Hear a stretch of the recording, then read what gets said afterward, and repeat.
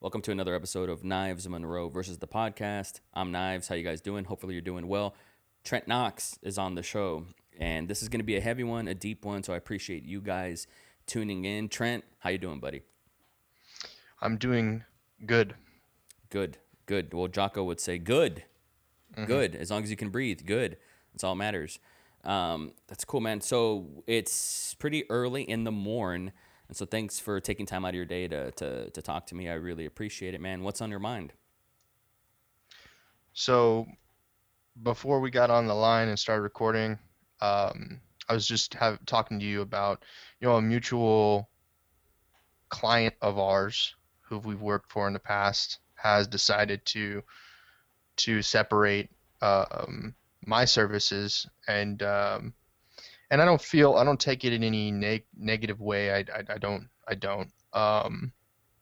Maybe it could have been done a little differently, but that's neither here nor there. I really appreciate, Robert Gardner's, guidance and some of the things that he's been going. And I was telling you that, you know, I enjoyed working with him, and that I felt like there was a purpose to it. And then moving forward, my mindset and the kind of things that I want out of the future.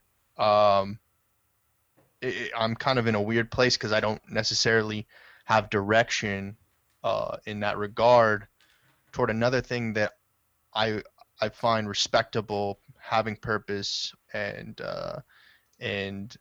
enjoying the work that I do.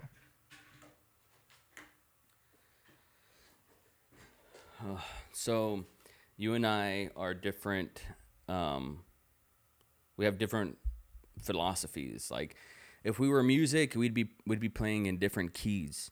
You hmm know, I'd be a minor key, you'd be a major key or something. And so, it's always a struggle to I think you to. might have been if you were in if you went back in time. No offense. I think you would probably relate more. But now that you're down the timeline a little No, bit no, further. no, no, no, no, no. I'm grateful for the experience that I hmm have, and it's afforded me a broader scope of view. hmm It's like a wider lens aperture. You know, hmm not a telephoto lens where I see less. I feel like I could see more. And trust me, like this Well, whole. that's what I'm saying. Like And I if it take was compared apples to I apples. take no offense to the back in time thing because I don't see any downsides to my age. But do bear in mind, when Oh no, I'm saying a positive thing. I know, I'm saying it's positive that you've got more experience. well, so I don't know why I would take offense to that, but you know, I I know what it's like to live on the streets and have nothing, and have hmm nothing, hmm and in a That's weird not, way, yeah. I'm not afraid of that. Like that's worst case scenario for a lot of people, hmm and that's a lot of people are miles away from that, from rock bottom. And so long as you are miles away from rock bottom, that's good. That's a good thing. So that's hmm kind of my default. Like somebody asked me on a podcast the other day if I was happy, and I was like, "Don't ask me that. Don't ask me if I'm happy. I'm grateful. That's kind of my bottom line. My my base is grateful. So I operate from gratitude first, and then I weigh out all the options, even when shit is bad. Like, if I get into a car accident and my car is totaled, that sucks. But am I conscious? Am I alive? Can I wiggle my toes? That's the first place my brain goes to, is what could be good about this. And in these dire times, it's time to go into problem solving mode. And you hmm have you have permission to grieve, but at the same time, the clock's ticking and it's time to make moves. hmm Um, and so, what are your thoughts on welfare? Uh, are you are you asking me whether I think it's good, or if it's bad? Is it black and white, or can I kind of Oh, paint I mean, paint a picture take the here? ball and run with it. Okay, I think when we look at it from a big picture, and we don't just. I think it takes a lot of interpretation and looking at it, because in some ways I would say it's bad, and in some other ways I would say it's good, and it doesn't matter whether there's a big pandemic or not. So I think a lot of people who would consider themselves Republicans or would consider themselves Democrats would lean toward welfare being an absolute need versus somebody taking advantage of the system. But in these times, that kind of black and white picture is very blurry, and it doesn't matter who you are or what side of the aisle you come from. Um, Everybody needs access to resources, and I think that the trouble with what's going on right now is there's no and before, at least for my circumstance, I don't know if it's the case with other content creators or employees or business owners or whatever category you find your or whatever label you want to put onto yourself or someone else has put onto you, um, that we've all kind of been dealing with this uncertainty, and some people, at least in the internet, the IDW, intellectual dark web, have called it the big nap. And in that regard, it's kind of this: people have been going about their routine, not being introspective or not quite viewing or seeing the perspective of an incident like this where the economy is collapsing. So the question you posed to me um, was I think, what do you think about welfare, Yes. if I'm correct? And I think you gotta build that foundation first of what I just said, to understand that in this time, welfare is an absolute necessity. Whether you're talking about food stamps, um, unemployment, uh, small business loan distribution, grants, um, the complete one 360 write-offs for student loans. Uh, and I don't, I, you know, I'm not going to pretend that I'm some sort of accountant or lawyer or anything like that. So don't take this as like financial or legal advice. But at this point in time, I think government aid is a necessity when the business of commerce or employment is uncertain. Um, I'm curious what your thoughts are on. This is a heavy topic, and just for the sake of not getting into the weeds, what I'm about to Mhm. ask. Um, but have you given thoughts on where you stand on the abortion issue? And I have a point with this. I'm going to bring it back to welfare. Um, are you what they call pro-life, in that the baby, it's a baby, and the baby should be born and maybe put it up for adoption or something? Or are you pro-choice? It's a woman's body, it's a woman's right to choose, and so if she chooses to have an abortion, that is her right, and that should be legislature. Where do you fall in that category? And given, you may change your mind in the future, so whatever you say now, let's just tell the audience, be flexible. Presented with certain information, maybe you would change your mind, right? But just on today, for the sake of the conversation, where do you stand? Well, to build foundation on my philosophy and my belief system, I've always heard the statement, "It takes a village to raise a child." And in that regard, I don't think it comes down to a mother or a father's decision making, which makes it, which probably would make me lean towards the pro-life category, because I'm not a nihilist or a doomsdayer in the sense that the community would decide to I guess I would feel that's euthanization of a potential um, work, a worker within the community. I think, when I look at these things, I'm looking at the bigger picture, and I understand like the mother may not want the child, or the father may not want the child, or vice versa, or whatever the situation may be. But I consider myself pro-life Hmm. when it comes to the community level. It's interesting. The reason why I ask is I'll bring it back to what Brian Kern, host of the Common Chaos podcast, has been on about. And he and his girlfriend Becca have called this epidemic the awakening. And I like that term quite a bit. It's very catchy, it's very cool. Of course, when I'm on a podcast, my phone's going to get blown up. Let me turn off my messages here. It's very cool. I like the awakening idea. And I've never seen the world at once in my lifetime become so self-aware.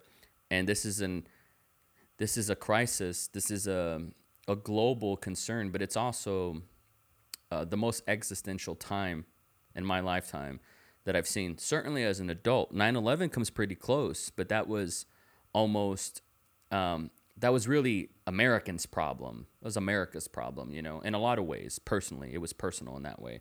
But this is the globe. This is our species, and part of that awakening idea is I've seen a lot of people change their minds on how things should be.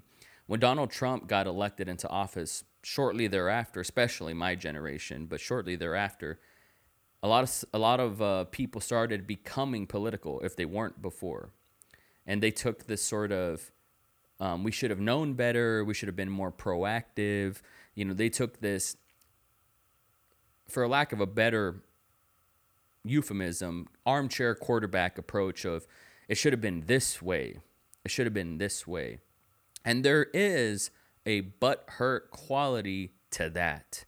There's a butthurt quality to your Super Bowl team not winning the game. There just is. Or in this case, Hillary Clinton or whatever. And so I have seen these pro-choice people that say, don't tell me, kind of libertarian, let's just say, don't tell me what to do with my body. Don't tell me what drugs I can put in my system. And now I've seen them kind of relinquish that independence and beg the government to come in and fix this and fix their, whether if it's unemployment or fix their, they need grants or loans or a surplus, or not a surplus. What's this called? The Trump, the $1,200 that people are supposed to get. I forget what that's called. Stimulus. Mm-hmm. And now people are saying, they're throwing their hands up in the air. And this is a broad generalization. Like, take this with a grain of salt. I'm simplifying this for my audience just so they can track this. I'm trying to make it like as simple, and this is not a simple time, but trying to make this in a melodic way. But I've seen people say, government, help me. It's your responsibility. And it's interesting. I've just seen a lot of people flip-flop in a way, and I cannot help but feel, and this might be my baggage, but I cannot help but feel that this is a time to take control and take action on what we can control in our house. I do not personally depend on the government to swoop in and save me. I don't even know if I think they should. I don't know if I believe that's my God-given right. I don't know if I do. I don't think I do. And in times of economic turbulence and uncertainty, at the very least, what happened to tapping into like our inner power as people to say, I got to take charge of this and I got to do something. I got to do something. You know, when and this is the last beat I'll say, and I'll throw it your way. But when people in the military get out, there's this whole ideology that them their service isn't done. There's this philosophy that you may not be wearing the nation's cloth anymore, but you know you're still you're still walking, like you're forever a Marine kind of thing, you know, like or forever an Army person, you know, like if you see somebody in need, you better have that first aid kit in your car and pull over and help them, sort of thing. And I really like that about the military. It's not just a job you clock out and you're like, nah, I'm not gonna do that. And I've appreciated um, the veteran approach to this as well. Like in a way, they kind of saw it coming because they live in such a apocalypse apocalypse mindset, sort of like what do we do when the world ends kind of thing. And I don't see them saying the government save me, the government fix this for me. I see them taking a more like, okay, do I have what I need to build a fire? Do I have what I need to clean water? Do I have what I need to hunt? Do I have what I need to eat? Like, do I, you know, I see them taking that approach, which is scary because, you know, we all got comfortable and fat as Americans in the past 10 years during this bull market. Um, all of us did. And we're all caught off guard. We all don't know what to do. We're all looking for answers, whether if that's on Wikipedia or staying up to date with Dr. Fauci and stuff like that. We're all scavenging for answers. So in this confusing time, like, let me ask you, and I'm sorry for teeing it up so indulgently, but I haven't had a lot of people to talk to that I respect, that I know that can have this conversation and are willing to have this conversation, quite frankly. But how do you balance the government taking care of you, being, I don't want to say dependent, but how long do we wait for the government to take care of us?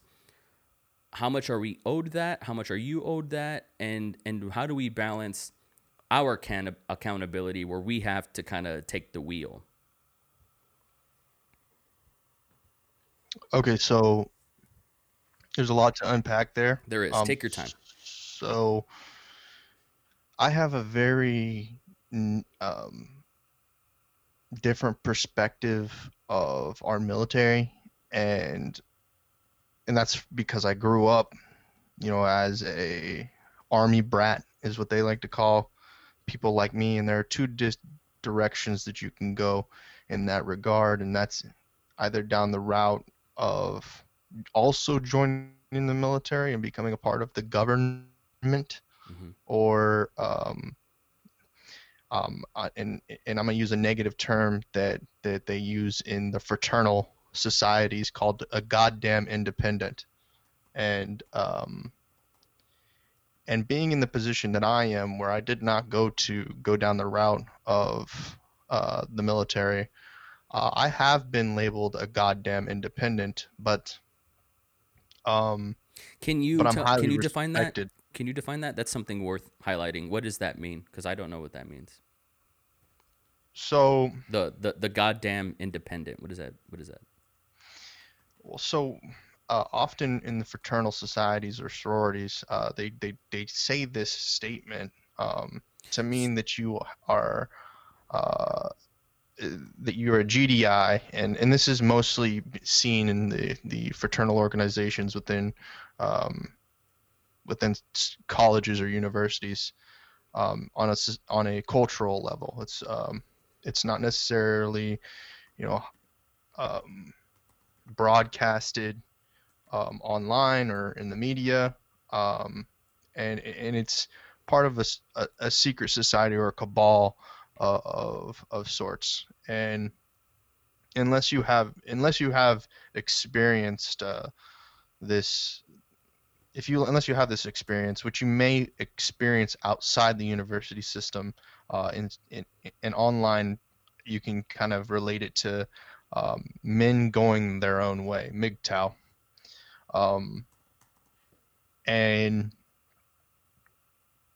the negative experience that I have from the sort of fraternal direction of the military, whether you go into the Marines, the Air Force, the Navy, or the Army, and this is specific to the United States of America. I'm not sure, Knives, if your audience goes international or not, because there are obviously other countries that it is a Mm-hmm. government requirement to serve in the military. Right. Um, but at least in the United States, that is a pseudo choice to most men in the United States of America. Even though when you turn 18, you are contractually obligated to serve if the time were to come. Um, and what I'm basically saying is that the people who choose to join the military, who don't go and try to go their own way, are sheep. That they're looking for something to some entity to guide them through life because they lack direction, they lack motivation, and so they need a system to instill that in them. And for a lot of us, and as an individual who did not grasp this understanding, uh, I did go to college, and college didn't really um, implement implement that structure into my life, and it's been very difficult to create that structure for myself over time. But uh, some people join the military, some people go to college, some people live on welfare, some people all look to be dependent in some way. And I think that the military, while you said a lot of them, a lot of veterans carry the badge of honor or their branch of the military service past retirement or past the time that they served. There's an equal amount of veterans that did not do that and have animosity towards being tricked by recruiters or by their family or by any entity that point them in that direction because they were not suited to be molded in that way. Um, and sometimes I feel that way about the university system is because, you know, or maybe you, I say, as like a passive thing, not intending for anyone to understand this. Um, I hope that people, if I simplify this, that people will be able to understand this. We are, we aren't necessarily being directed by leaders that have our best intentions. And so, whether that's you're being told that you need to go to school and that everyone goes to school and that's the only way to be successful, that may be a that may be unjust. That might be what's the word I'm looking for? Um, it may not be your purpose, and it may not suit you as an individual because it might be pointing you in the wrong direction. That's the same uh, way that our commercial military it has been ran. And so, sorry, I got hooked on that. What was the Well, question I again? asked you just to define what a goddamn independent meant. Oh, right, but before that, what was the Before that, it was how do we balance being dependent on welfare versus being independent and trying to take control. I'm trying not to make that a loaded question, but like I don't just the being opposite being whatever the opposite of being dependent on welfare is, like basically being independent and trying to take control of what we can, whether that is where we put our money, what we invest our money so in, how we basically our work ethic, things like this, the things that nobody can take away from us, stuff like mhm. that. So how do we Well, how do you balance that? so I think it's important to note that being a goddamn independent in that regard, is an extreme, I believe, um, because ultimately we've got to remember that our species, we are still human, and we can maybe go down the conspiracy route that people can get to when I was talking about fraternities and stuff like that. That you know, people can go down the lizard people route or whatever. But let's bring I it. don't think that's relevant right now. Well, yeah, but I think that I definitely want to touch base with those people because it's important to still touch base with people who feel alienated from society. And so what I'm saying is that to bring this back down to earth is you want to have a sense of belonging. The balance is finding that community. The trouble is finding those individuals that you want to be a part of your tribe, um, when you are in the position where you need to start make a fire, and these kind of fundamentals of being a human being is food, water, and shelter, Do you feel and then like your family is, and by your family I mean like your mom, your father, your siblings, your, you know, just like whatever they call that, your immediate family. Do you feel like they are that tribe uh, for you? for me at this time it's difficult, and I if I had the choice, and if if I was if this game I was on God mode, I would definitely choose.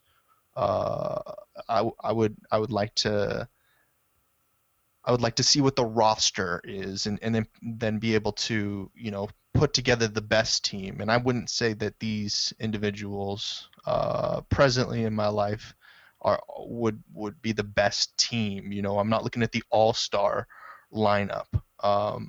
And that's because, well, they're self-serving for themselves as well. They don't have a group. They don't have a leadership quality, um, and that's tough, because leadership can be learned. And Did you pick that up along the way, leadership?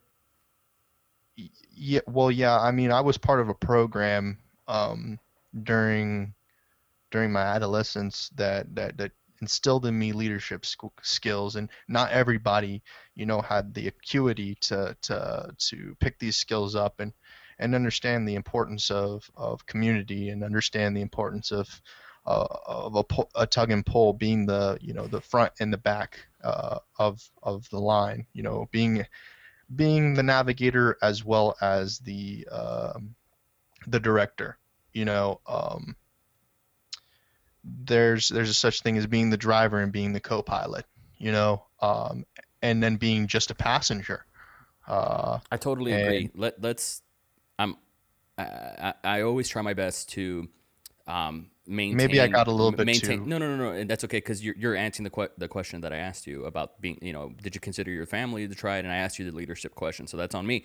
But I feel like in order for you to answer the welfare question versus Mhm.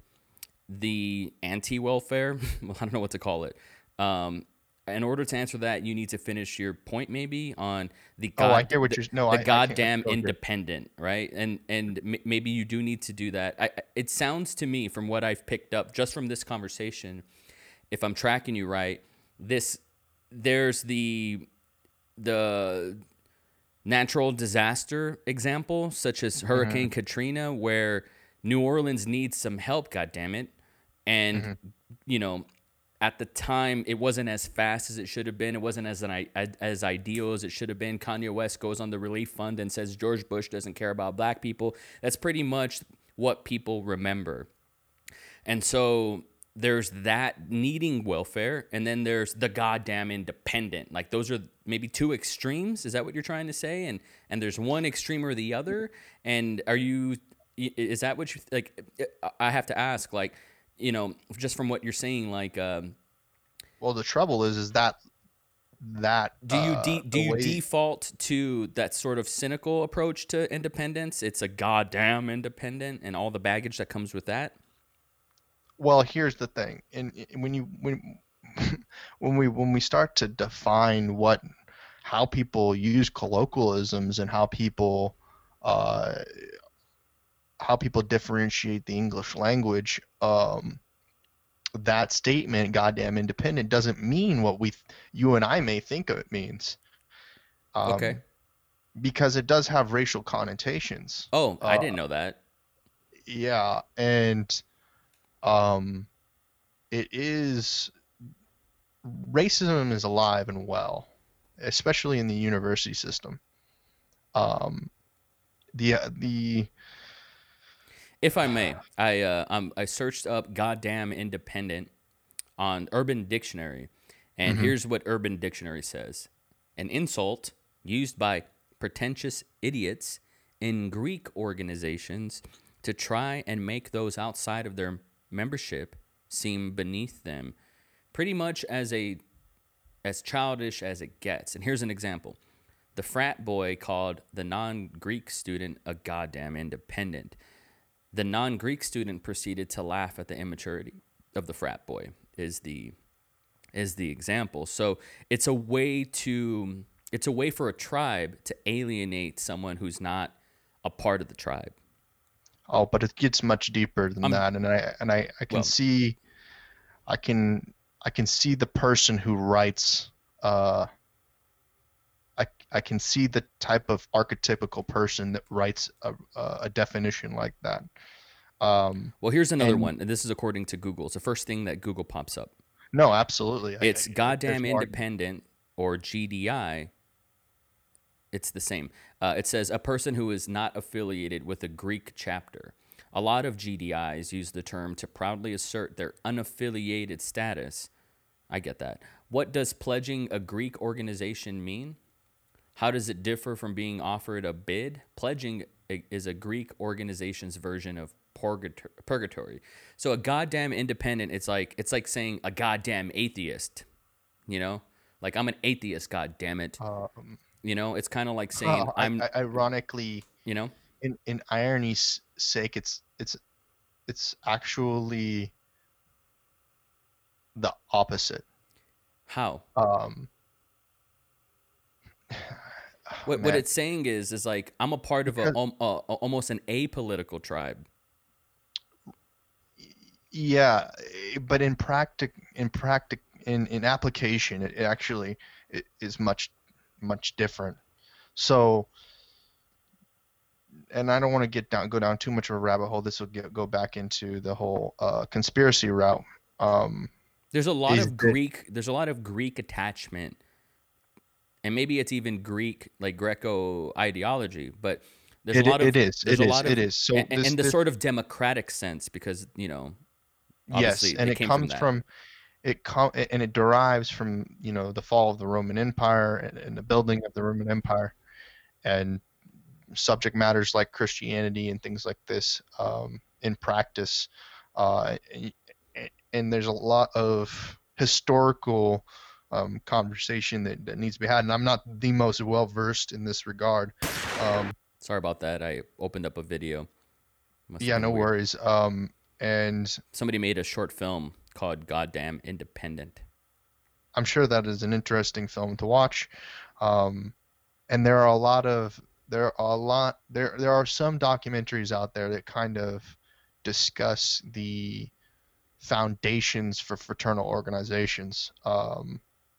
And some people who are lower on the hierarchy of the Greco the of the Greek life or are lower on the Masonic order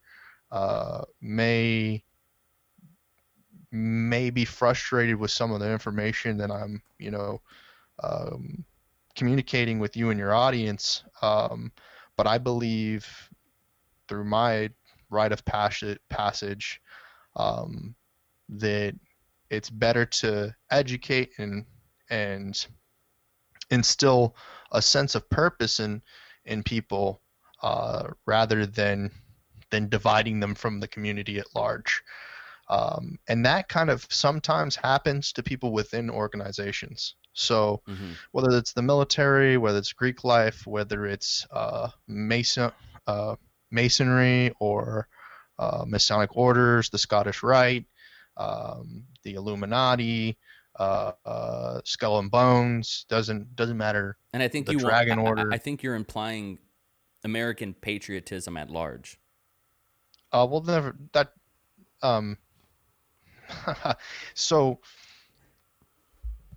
if you believe that nationalism and patriotism is uh, is not only a capitalist commercialized system, like at this point, what is the 4th of July, what is a New Year's, what is a St. Patrick's Day, other than an opportunity to sell products and services? I'll take that as a rhetorical question.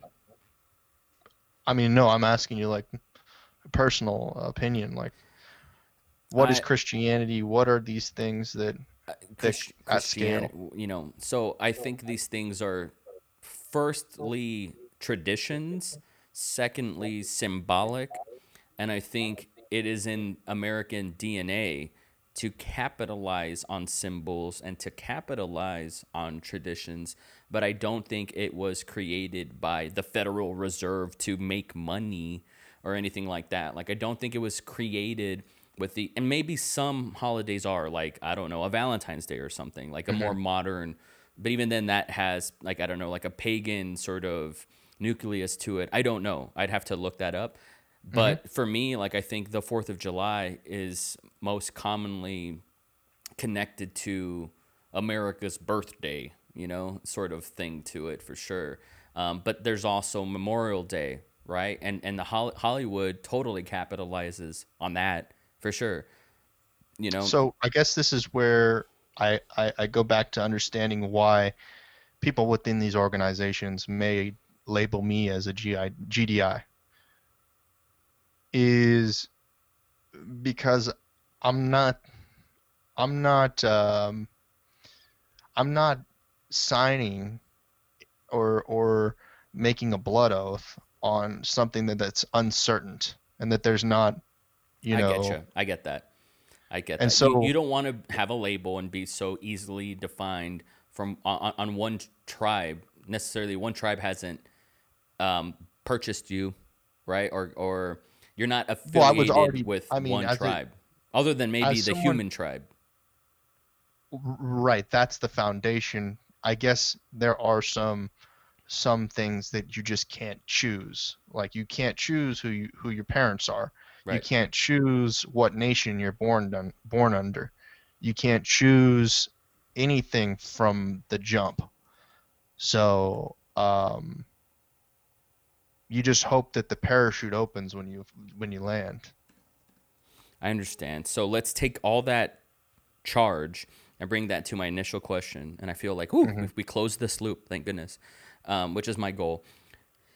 Because I'm always thinking about the listeners in mind who are Hmm. listening to this podcast. They can't watch it, they can't see it. We don't have graphics, so they have And to. I want to say I appreciate that Of because course, yeah. yeah, it's a sonic narrative at the end of the day. Hmm. Um, and so it seems like it's irrelevant whether you label yourself as a GDI or if society at large perceives you as a GDI. Hmm. It is what it is. But when it comes to welfare and the balance of gosh, it's just like how do you label this? Like of somebody who accesses their own, I'll just say personal power. I just feel like it sounds so cheesy. But someone who's like, Well, let, here's let, the thing. let- There's microcosms at all levels. I'm sure that there's colloquialisms that are thrown around for outsiders at like the United Nations. I'm sure there's a lot of there's there's a lot of language, harmful language that gets thrown around in any society, that is inclusive for certain people but exclusive for others. Uh, and that's where I try to do my best to avoid that sort of conversation. But then at the end of the day, when we start talking about welfare, and why somebody like Donald Trump got elected and why I voted for him, um, was because of this nationalism, that there has to be some safeguards for situations that occur after birth, that you're that are not under your control. Okay, so let me refine the question and kind of get to where I was ultimately curious. Hmm. How long before how long before you're no longer waiting for the government to save you before you take action? What is that action, and is it possible to take that action first while waiting for the bureaucracy to come full circle? I'm And kind of specifically come regarding government aid.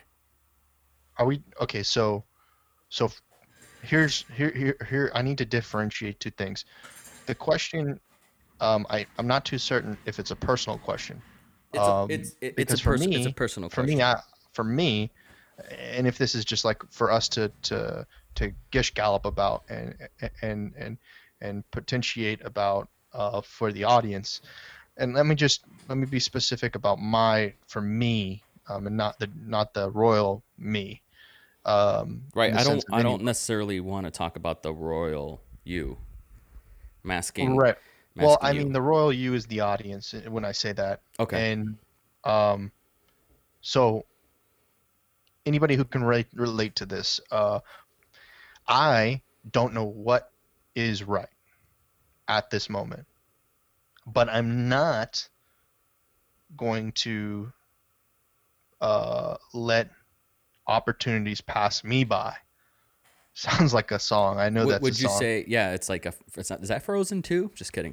But would you say that you would capitalize on said opportunities if they presented themselves? Right. Here's the issue I think that a lot of us are facing, is that we're putting 90% towards finding that opportunity, whereas it should be the inverse, where 90% of the opportunity should be Okay. finding us. Okay. So interesting. And this, when you go on your public platforms Hmm. and you start waxing about shoulds, I'm like, it drives me fucking crazy because I'm like, where do you get that from? Why should it be that way? And here's why I ask, and I'm gonna put this salt on it. Hmm. It's like you said it yourself. We can't control the parents we had. We can't control which country we're from. Our skin pigmentation. We can't control our genetics, right? Um, why Okay. should we be able to control the opportunity distribution? Hold on. Wait. Repeat that. So you said, I'm going to play it back. No, I'm not. I can't play it back. God damn it. You had said that it should be the opportunities come to us. It should be 90% of the opportunities are coming to us versus the search for. And the word, it should be this way. Where does that come from? What is that? That's like saying I should have had Jocko Willink as my dad. No, no, no, no, no. Why should you have No. had it that way? Okay. No, no, no, no. That's not what I'm saying. I know that's not Um, what you're saying. I'm saying that, but my question is, where does the it should be this way okay. come Yeah, from? yeah, yeah, yeah, yeah, yeah. Specifically when it So, comes to opportunities. so when you were born, when I was born, I don't think that society was primed for the way that I was talking about. And that 90% of what we do is us going to search for an opportunity. But somewhere around after 9/11, maybe even after 2008, the whole system got flipped the opposite, where there was so much abundance and opportunity, but the opportunity never looked to seek out the receivers, or you know what?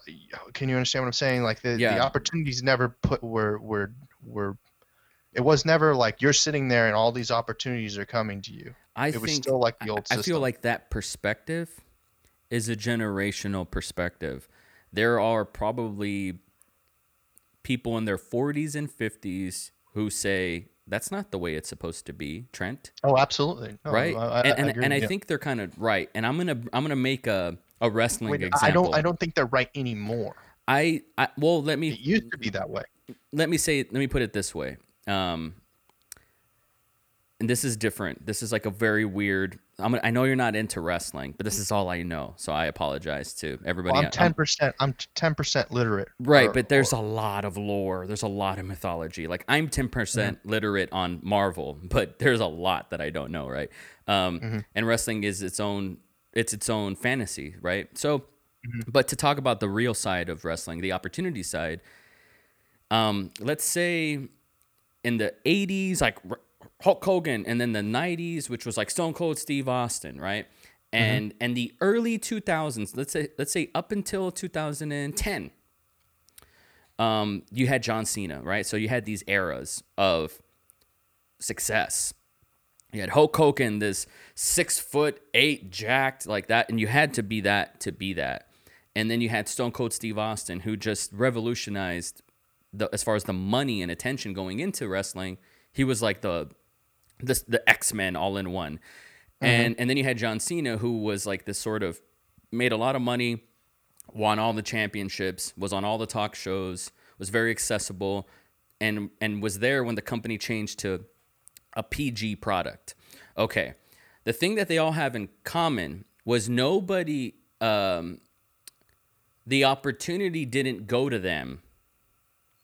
They went to the opportunity, which is this old idea, like what you talked about. Today, flash forward to 2020, the WWE the WWE has created a performance center where they can create superstars inside their organization, and they do. They have talent scouts, or they will draft people who have nothing to do with sports. They're just have a good look, or like a football player who has a good build. They will Mhm. draft people, bring them into their system, train them from the top to bottom, and create this sort of synthesized version of this wrestler, right? And some people succeed from this factory. They do. Like I don't want to go into the names because you might not know them, but they do. Um, and so I've heard the person who created this system, Triple H, who married Vince McMahon's daughter, and that's how he was able to do that. In case you didn't know, and that's why he's able to do that. He said, "Look, back in my day, you had to take an opportunity. You had to step on somebody to take their opportunity." And I'm not romanticizing that. I'm just saying that's what he would say. And then he Mhm. said, "But today, it's on you if you fail today, because look, we're teaching you how to cut a promo. We're teaching you how to wrestle. You get to work. You get to experiment on television because now these sort of garage shows that they have are now televised and people like it. It's become a brand." And he's like, so if you can't take the ball and run with it and become the next John Cena, that's on you because they've now given them all the opportunities to do so. It's sort of the Trent Knox idea of how quote unquote, and the word should is very interesting to me, how it should be. So now in that company, in that organization, that's the way it is. There's opportunities going to you, you know? But guess what? I there's a chasm. There's this large delta in between John Cena and who the next person is going to be. And I think it's created a softness. It's almost taken like hunger out of the situation. And when you remove Mhm. hunger as a variable from the equation, I don't know if we've collected enough data as society to know if that's a macro good thing. And so you say like it should be more of a it should be easier because of technology maybe or because of the Uh, internet or uh, uh, something. uh, uh, Okay. um, I think it. Okay, so you brought up in professional wrestling Yeah. that they're before. I don't know if this is okay. So Triple H obviously has created a whole new perspective for the industry, is what you're telling me. Yeah, he has. Um, and he elevated the way that professional wrestling is from where when it was before. And I think one of the key things that you said was that there, I don't know if there wasn't this before, but there is a implementation now of talent scouting. Okay. Yeah, that was always there, but now it has like this sort of intent. Now there's people out there. Like it's never been easier to get on WWE I TV think today, is what I mean. As far as like I competitively. I think that I think that in a general sense, we can call this headhunting. In entertainment, we call it talent scouting, but in in in in industry at large, most people call this headhunting, where you're finding a candidate that would fit the role or job the best. And I think the challenge is headhunting is still um, a person-to-person How could it not tool. be? How could it not be? Well, I think it can be automated. I think Okay, that okay, but let's artificial talk about. intelligence, But of course, of course, of course. But that's down the line. Everything's gonna be I automated, don't right? think so. I think we're behind. That's what I'm saying. But I okay, think that technology would have permitted it 10 years ago, but it's our inability to relinquish free freedom of will, or um, this conception that we have control over our lives. okay, okay, okay, okay, okay. So this just went to like outer space for me, like this conversation. I had like your I had no idea that you were going to basically say, or from what I understand, the reason why basically you're not given easy opportunities is because the AI isn't in charge, No, I'm saying the inverse. which is what? Because Is humans are in is that charge, the they're against the you. AI is in charge? The AI is in charge right now of But recruiting. oh, okay. Never mind. No, no, no. I'm saying that when it comes down to the AI versus humans, the AI is in charge. It's us that is standing in the way of the AI, you know, artificial intelligence automating everything. Whether you want to call that God or Allah or Hare Kush or whatever you want to call that, um, we are preventing it from uh,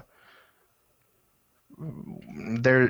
As humans, we are getting in the way of whatever that may be the Okay. source code for humanity. We're not letting it. We're not letting Jesus come back. Is we're not. You Okay. know, Okay. So time that's out because I think that's an elevation.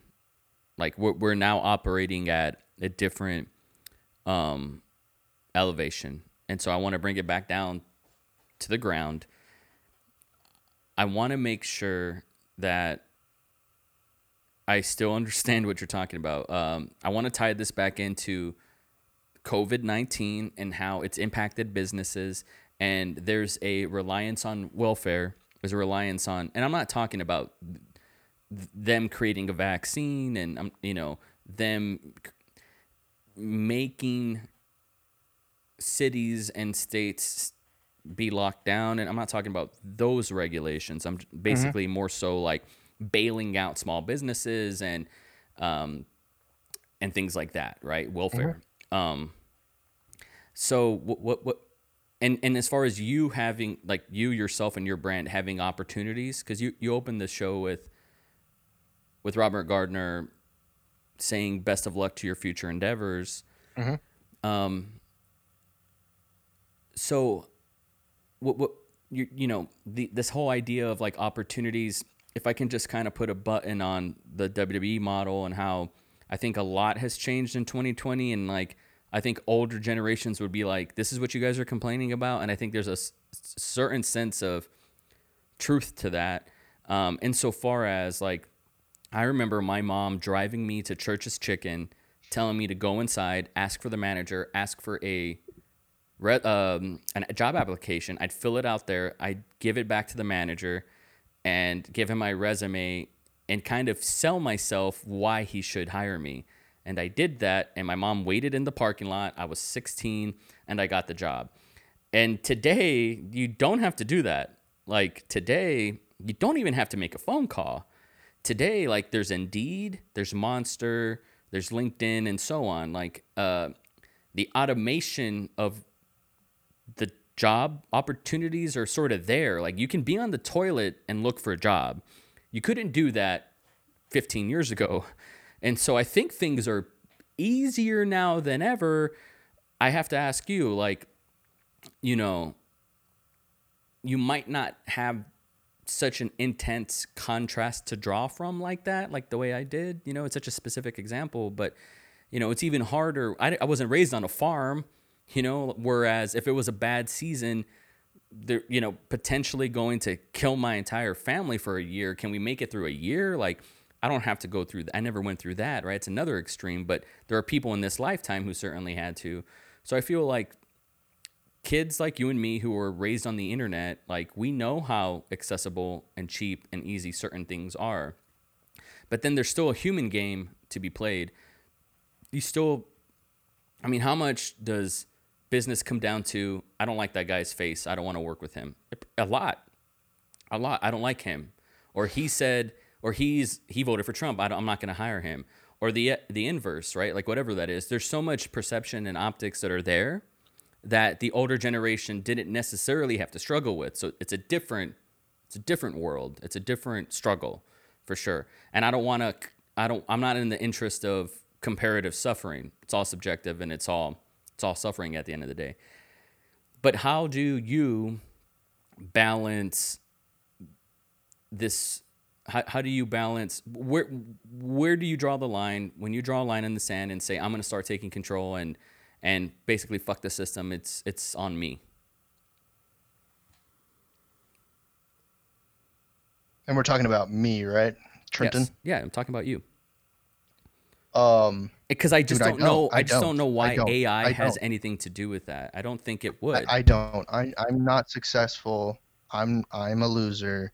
I'm, you know, if whatever, you know, are you saying that? Do you mean that? The opposition, whatever the opposition to what I believe, you know, whatever the opposition is, the struggle that I'm currently experiencing, I am those things, but in maybe in a different application, you know, I might not be, but within the applications that I'm currently, you know, the ones that I'm working on, I obviously don't. I'm obviously not the candidate that they're looking for. The opposition. So when I think about, you talk about it being easier than ever, well, maybe that system wasn't designed for someone with my characteristics, my skill set, whatever it may be. I don't speak the language that system is presenting. Maybe I'm old school in that way, that I still I romanticize the idea as well of going to a Chick-fil-A, speaking with the manager, being a competition of 3, and being, you know, selected out of the top of that class or whatever it may be. That's just not the case anymore when you get thousands of applications for a particular job, and the only way to succeed is to look good on paper. Okay. You answered the question. Wasn't the answer? The answer didn't make me happy, but I didn't expect it to, and nor should it have an obligation to. But I definitely disagree that you're a loser and all that. Yeah, I mean, I appreciate that. I'm also, you know, it's also a competition of one when it comes down to myself as a content creator. If you know that it's a competition of one, it's you versus you. how can you But we're talking how about can you this role. differentiate like an excuse from I think a it's vastly conspiracy? different when I'm applying for a job at McDonald's. You know, then it's not a competition of me versus me. It's a competition of me versus everybody who's applying for that position. Everyone is not like me. You know, everyone doesn't have the same skill set. Someone who, you know, recently got laid off from their big tech firm job that isn't, you know, highly skilled uh, person is going to be, if I was the manager of the McDonald's, I would select that person over me. You know, I put myself in the shoes of somebody who is looking for the A team, not the B team or the C team, but is looking for the A team in order to get shit done. GSD. Um, you know, and I don't, you know, we talk about Jocko at the beginning of this. I don't have a lot of OTJ, on the job training, or OJT. I Mm-hmm. always get Mm-hmm. that messed Yeah, up. yeah. Um, and then I talk to folks, you know, recruiters or headhunters about things, and most of what I've been doing in my life as an adult has been playing games, you know, or trying to make a little company out, you know, everything, you know, when I go and I when I go to these award shows, or that's not a reality. I don't go to award shows. I'm trying competitions, or if I'm in a social circle where people want to be compare, you know, their egos, or whatever it may be, whether it's their height, their whatever comparisons are. Um, I'm not, you know, I don't like to participate in those sorts of competitions. You know, I'm one of, all about, I'm one of those type of people that's like, this isn't, you know, this isn't going to lead anywhere. This is going to lead to more and more heartache and suffering, whether it's for me if I win, or whether it's for me if I lose, or for you if I win. And we're not talking about this because I kind of I definitely look up to you, Knives, as far as like a content creator and someone who's been doing the game, and has leveled up, and fortunately enough for you, uh, I don't know if you believe you had control over your destiny, but you've gotten to a place where you believe it's manageable, and you can continue living at least financially secure. Picking it up from here. Sorry about the break. Listeners might be able to tell from that. Trent, I appreciate your patience. And thank you. And I look up to you too. And I'm not just saying that. You might ask yourself how or why. I would say that you asking yourself how or why might just be low self esteem talking, because in moments and in states where you know that you produced a badass project and you know that you did something that nobody else could really do or appreciate, I think in that moment, if I were to talk to Trent in that state of mind, he might know why I appreciate him, you know. And I think the key to life is really tapping into those states of mind and making decisions from that place. I really believe that. And so you asked about this idea of destiny. Well, I believe destiny is decisions. Like destiny is, you know, there's a movie with James Franco called 127 Hours, which is a biopic on this mountain climber who Hmm. got stuck between a rock and a hard place in real life, and his arm got crushed by a boulder. And after 120 hours, he had to cut his arm off, right? Hmm. And James Franco plays this, and there's this terrific sequence where he's, you know, all the uncertainty and all the doubts and all the craziness and delirium that comes with being sleep deprived and dehydrated and all these things, and, you know, circulation and all this. He starts questioning, like, wow, like this boulder is my destiny. I was meant to fall down in this chasm and be trapped on this boulder. This was waiting for me since before I was born, like, you know, however long it took, you know, for this rock to form on this planet. It was waiting for me, right? And I remember watching that and thinking, like, that's not untrue. That's actually pretty true. And I think about that. There's all where we are today in the present, and that's all we have, is based on the micro decisions that led up to this. You know, I think in the Knives Monroe origin story, I think I mean, I totally knew I did. That's part of the reason why I did it. I voluntarily, you know, chose a life of the streets because I wanted that in my origin story. I wanted that adversity. I wanted something to overcome and say, look, I did the thing that people are afraid of. I wanted to start from scratch. I wanted a clean slate. And so that's part of my tapestry, you know? But also, there's another timeline where that I died on the streets, and that was the end of me, and that's that, you know. And so we just happened to be on a timeline where I got an opportunity to be kicked off of a bus and go apply at a Walmart, and was able to get an apartment and so on. Like, you know, I'm just fortunate. You know, there's a lot of luck that goes involved. There's a lot of stuff that's out of my control, and you can take this conversation and look under it in a microscope and say, well, Knives, you know, because of your genes and because of, you know, the environment that you grow up, there's socialists that will tell me if it wasn't for the bus driver, you wouldn't be here today. And it's like, okay, but you got to give me a little credit. You got to give my reaction to things a little credit. You got to take what I choose to focus on a little credit. You got to take my risks, calculated risks paying off. You got to give them a little credit. You know, I'm all for saying thanks, you know, taxes for paying for the streets that I didn't have to build and so on. Like, I get that. I totally do. But everything is, you know, if I didn't go all in on Claire, and I was talking to different girls at the time, if I didn't go all in on her, you and me aren't having this conversation right now. And I don't believe that the Knives Monroe is a success. The Knives that you look up to would not exist if I didn't go all in with Claire and I went all in on some other girl. I don't think I'm here having this conversation with you. I mean, gosh, I don't want to know.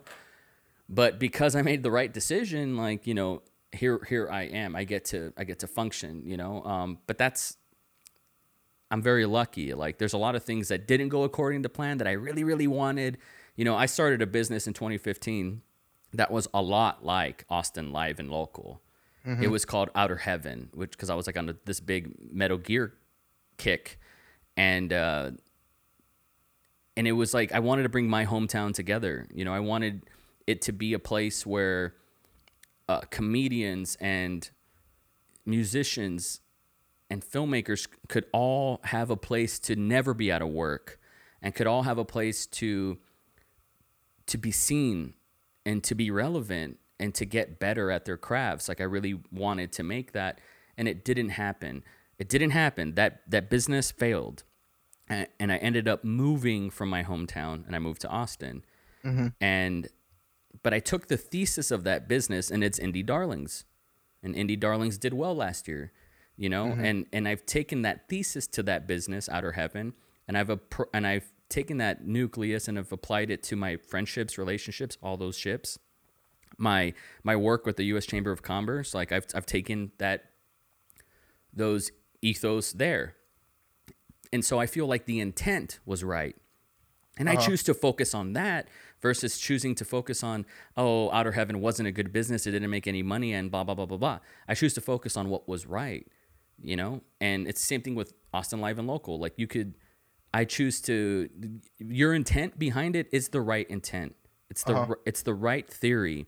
It just needs, you have to sprinkle in good timing with a good presentation at the same time. You get those two things together and it clicks with people, and you realize, man, like, that's the validation. You're like, wow, like, I got my point across.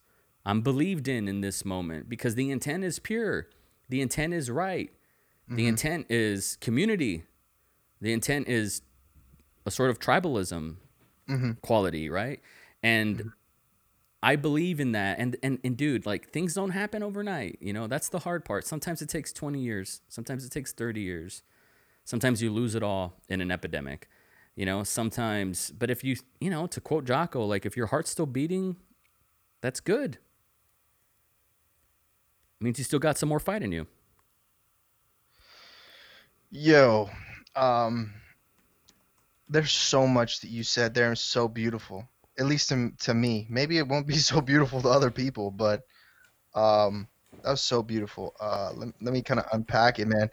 Um, uh, so and I don't know why I'm hanging on this. This is not probably the most important thing you said there, but I want to get this one out because it's I want to be a funny guy a little bit. Here's that. Is that okay with you? Lee, go ahead, buddy. Oh, okay. So here we are. You talked about Claire and going all in, right? And in a lot of ways, like I don't know how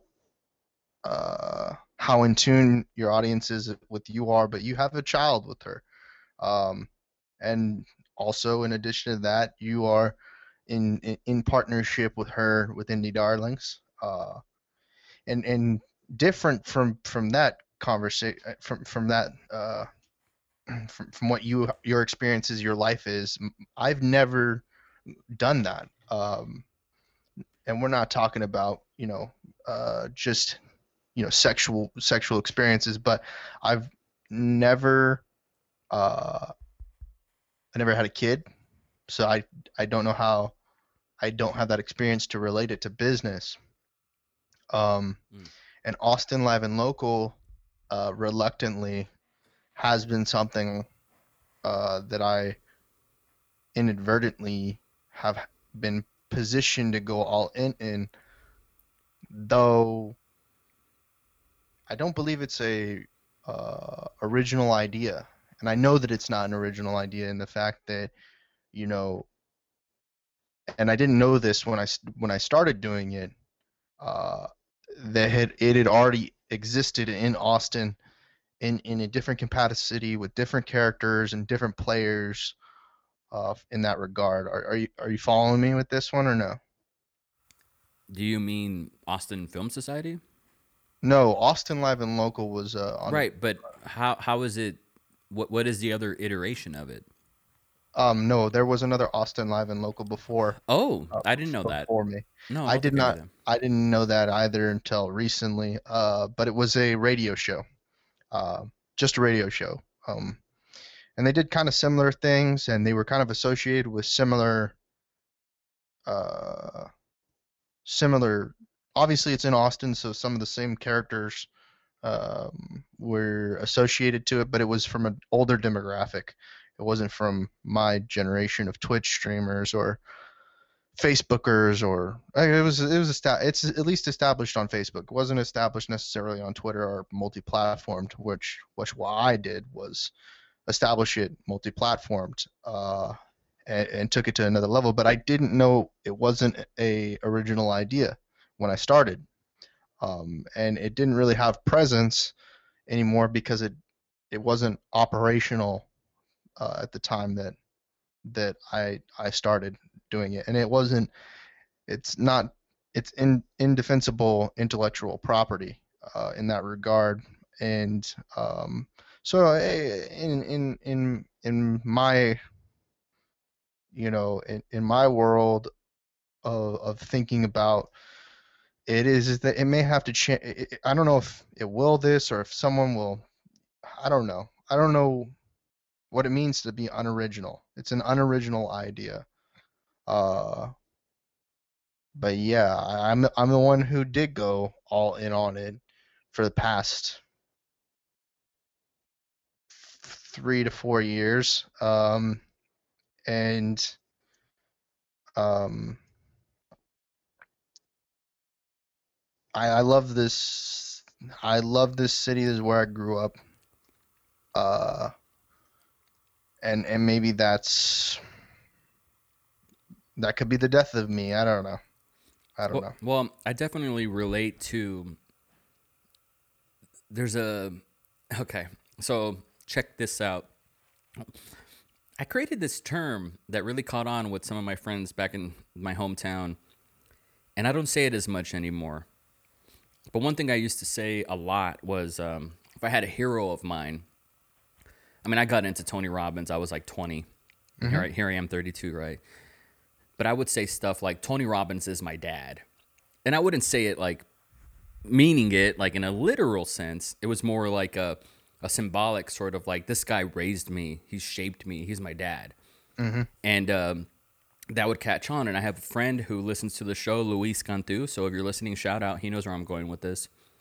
He's a musician, and he told me, oh yeah, Reggie Watts is my dad.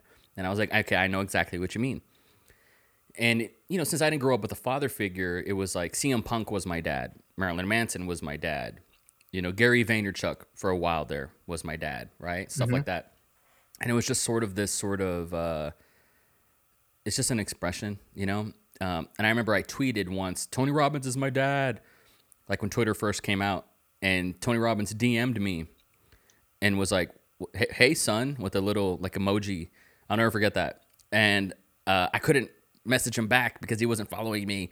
But it was just so cool. It was like, he was kind of joking, right? Obviously. But it was like such an affirmation in a way. And everybody needs that. Whether if it's your biological father, stepfather, or for some people it's the Marine Corps. Or for some people it's Wall Street. Or for some people it's something else, right? And that's how I raised myself, was finding these father figures because I didn't have what I needed, you know? I didn't. But you have to let that, well, I did rather. I don't want to give advice, but I found myself where I had to leave the anger and I had to let it go because it just wasn't propelling me forward. And here's the thing about hatred that people don't talk about. It's delicious. And it keeps you warm at night when you're fucking angry. You know what I mean? Like, it's great. It's a great source of inertia. And sometimes, like, passion can be perceived as passion. But for me, like, it wasn't going to pay my bills. It wasn't going to take me to another level. I wasn't going to become a good father because of it. And it wasn't going to make me happy. It didn't serve me. A bunch of... the first video I ever made Dakota, actually, this isn't true. The first original video, not the first vlog I ever made him, I wrote it and I presented it to him. And we didn't end up working like this after all. Maybe a few more times after that. But where I actually wrote, here's what you would say to the camera. And the video, it's still out there. And it did well for him. It was called The Power of the Fuck You. It was just too not PC enough for him to really run with it. But we did post it, and it was just the idea of like the power of the fuck you, right? And as men especially, we're driven by revenge sometimes. Like sometimes it's posting a picture or a status so you know your ex is gonna look at it and it's just like a fuck you to her, right? Or sometimes it's, in my case, like making a movie to show my hometown, you see, motherfuckers, I am who I said I am, right? And there was such a fuck you inertia with my first big movie, which was like my big claim to fame at the time, my first big validation. But it was propelled by the fuck you. But I knew the fuck you wasn't gonna propel the second one or the third one or the fourth or the fifth. And so eventually it doesn't serve you anymore. It's like a snake's skin that you have to shed eventually. And so that's part of the process, man. And collecting heroes or mentors, now like the buzzword is mentor, right? Like, oh, Jocko Willink is like a mentor of mine. I've read his books and I hear his podcast. And it's the equivalent of saying Tony Robbins is my dad, you know? And I think you need to, when you don't have the tribe, when you don't have the community in person, IRL, you have to cultivate your own culture first and be the leader of that culture when you don't have one. You know, like for me, just because I feel like we can relate, because I wish I could take the pain away from you with the big chasm of unfairness. And I don't want to speak specifically because that's your thing, that's your story. But obviously, there's so much left to be desired. There's so much, and it really, and guess what? Here's the thing. You're not unique in this. I would say the resentment or bitterness or confusion or overall just not positive feelings that you have towards your family is the norm. That's most people. That's most people's starting line, first base for most people. And so when that becomes the driving force of all your decisions, and it's like poisoning the well. I Hmm. wish I could take that pain away from you. I wish somebody could, whatever it was. Like, it's definitely going to be your decision one day. But I relate to it. I relate to it wholeheartedly, man. I know what it feels like. I'm this white guy that was born in a family of Mexicans that was ostracized for not being brown enough when my brother was plenty brown. And it was a very confusing feeling. And so, like, my blood name, I was born Moreno, right? That was my last Hmm. name. I didn't connect to it. Even at like 6, 7, 8, like I didn't connect to that. I didn't feel like a real Hispanic. And so, also my hometown, I was born in Tulsa, Oklahoma, and when I was 5, I moved to Dallas, and when I was 6, I moved to the Valley, and then I lived there for 20 years. But I didn't really have a home. Like, I didn't know if it was Tulsa. When people ask me still to this day, like, where are you from? I just say Austin, even though I migrated here. Like, I'm one of those assholes that moved in. I'm part of the gentrification of Austin, like, it's not my home, it's not my stomping grounds. But when people ask me, like, where were you born? I don't say Tulsa either. And so here I am, this kid who's very confused about his pigmentation. He's very confused about what's inside. He doesn't have a culture. He doesn't want to learn Spanish and speak Spanish. He doesn't have a father figure. He's got to be this big brother. He's got to be there for his mom when she files for bankruptcy, and she doesn't have, she's divorced, and I got to be there for everybody, but nobody's there for me. And all of a sudden, school seems like I don't want to do this, and then movies became my refuge. And then when I was 16, I was like, oh, I want to make these things. That's why I am the way that I am. That made sense. But I had to raise myself, man. Like, I had to do that. I never had a ride to school. I never had a ride to pick me up. And that's just the way it was. I was a latchkey kid. That's just the way it was. Like, my kids now are fucking soft compared to the bullshit that I had to go through, but I wouldn't want them for one night to go through that bullshit. To go through one night of like, why doesn't my dad love me? Why did he abandon me? They'll never have to reckon with that ever, ever, ever, ever. And that's great. And so I have family members that are like, and I won't say her name, but a cousin in particular who truly struggles existentially with this idea that she was an accident, that she wasn't born with intent and purpose. It really fucks with her. And I know this is kind of like my machismo talking, but you get over that. You get over that eventually. Like, everything's an accident. Rubber was an accident. The potato chip was an accident. Peanut butter was an, like, but not just jokingly. Like, if I wasn't here, my daughter wouldn't be here. Period. So it's all good. It's worth it, man. Like, it's okay to be an accident.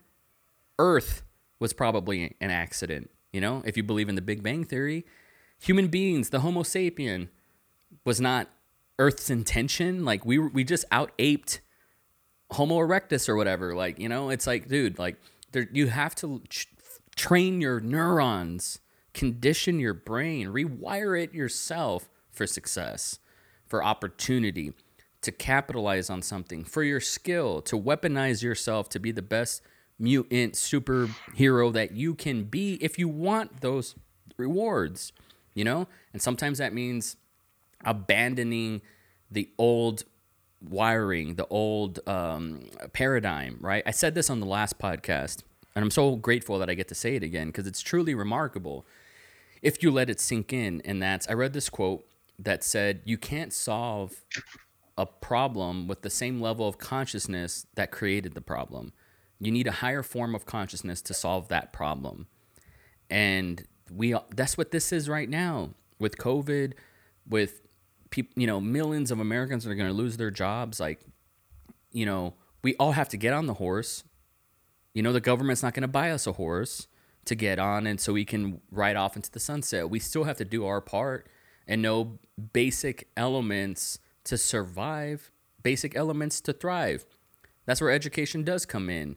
Maybe it doesn't take shape in our school system, but maybe it's going to the books or Wikipedia or going to your local library or what have you. It sucks. Like, this is a tough time, and we're all being tested. But we were comfy for a very, very long time, and now it was never going to come at a convenient time. Could Donald Trump have handled it better? Yeah. Could China have handled it better? Fuck yeah. Everybody, yeah. But at the same time, here we are today. Here we are. We have to deploy the majority of our resources on what we can do today. And I'm trying to do my part and not interface with other people and not travel abroad and risk exposure and so on. I'm trying my best to do that. I'm nervous enough going to fucking CVS to pick up a prescription. You know, like that's enough to make me nervous already. But, you know, I am grateful in that my conditioning over the past several years of testing myself and really my loneliness is saving me.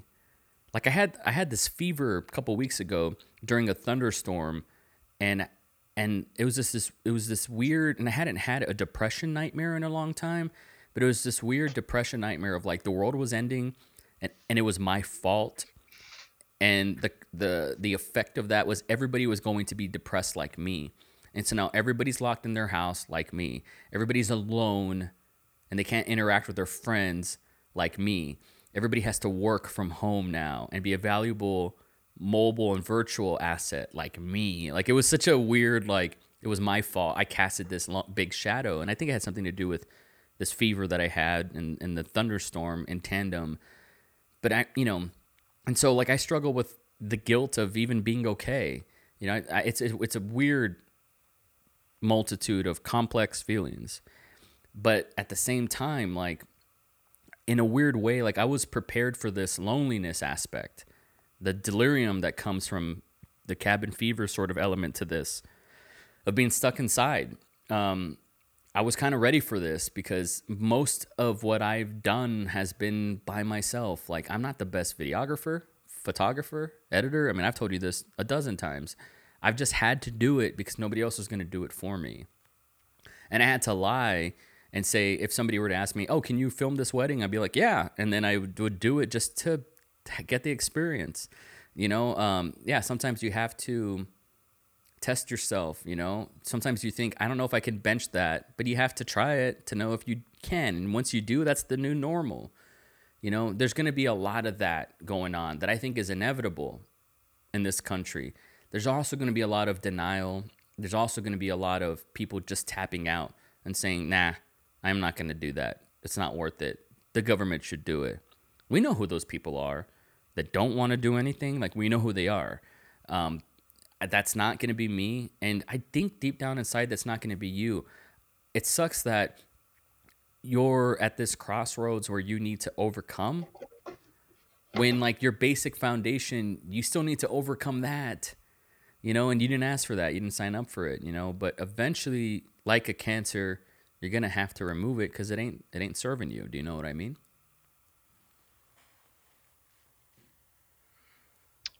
Yes, I hear what you're saying, and I,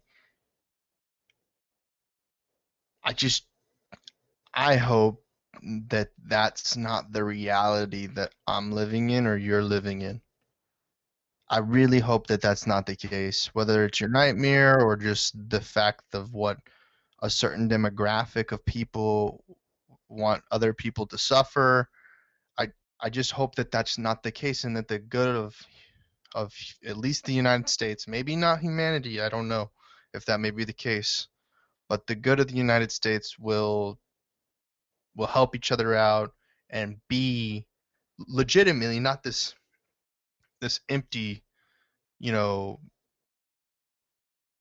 soundbite, empty statements of America's as tough as nails, come together mentality when no actions or executables are positioned to actually do that. I feel a lot of that's being said out there in the ether.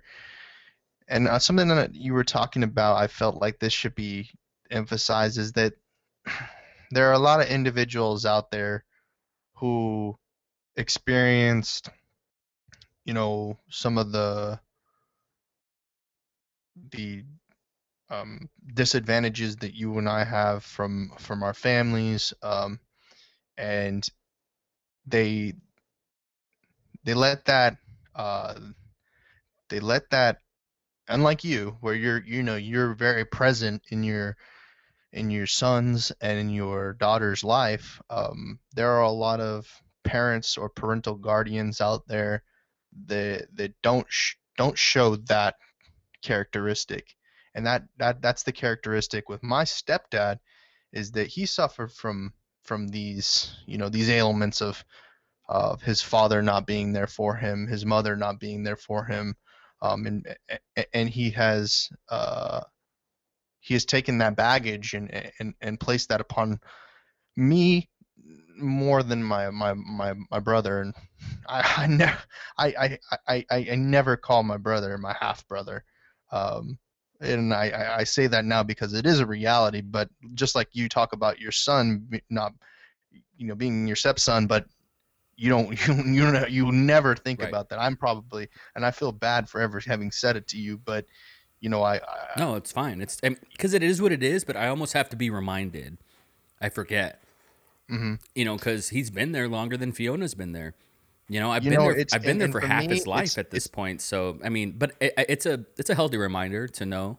For for sure. me it's only gotten worse as I become an adult, What as I see what the being a brother part or being a son part? both, because uh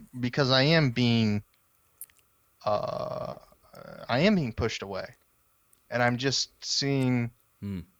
I'm seeing I'm seeing my mother, like, uh I know people, like, I lived for a short period of time with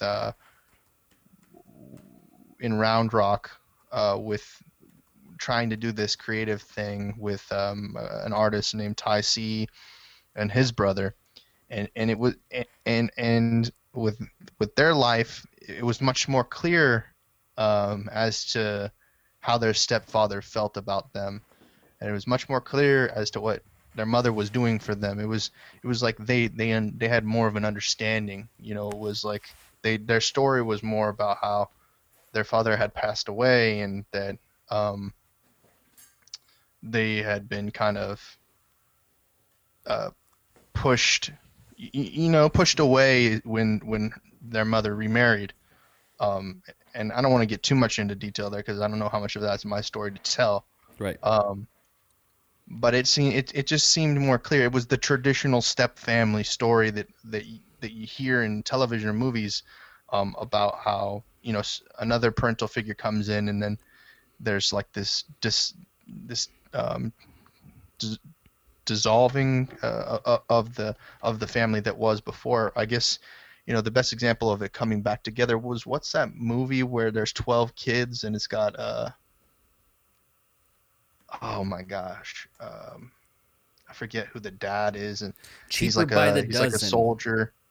Sorry, Was it cheaper by the Cheaper by dozen? the Dozen, exactly. Yeah.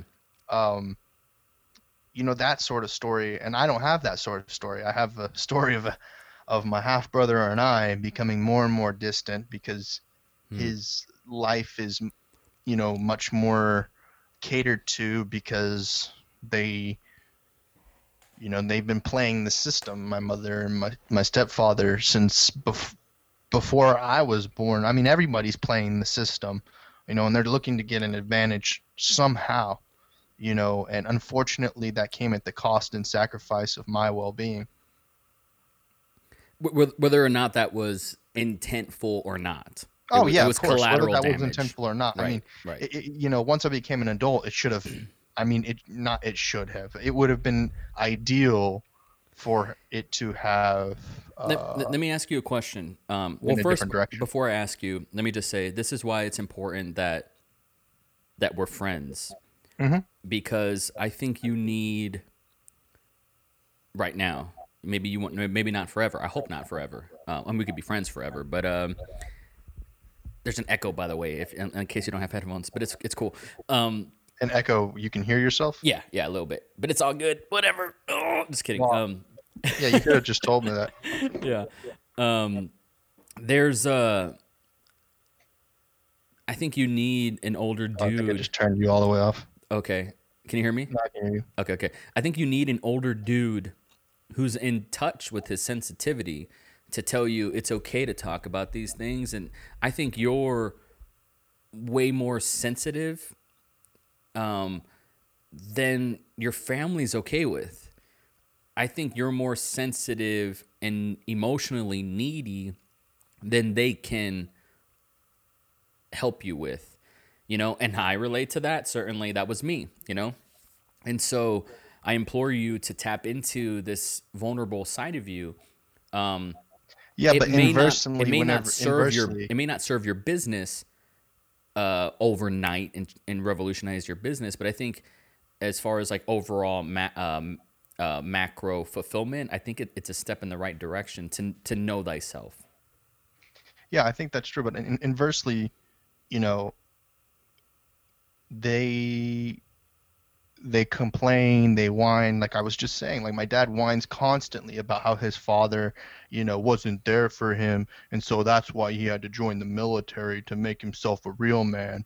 You know what I mean? And Mm-hmm. and he's constantly whining. And like anytime that he does have something to say, it's a whiny voice or complainy voice. Like it's it's just like non. It's like he doesn't know how to use his vocal cords. It's crazy. Like it's insane how if it's structured and it's work oriented, then it's like the language is already designed for him. But then when it comes to real life situations, not he's not kayfabing for the military Mm-hmm. or for his job, then he just can't handle things, and he's uh, an emotional wreck or train wreck.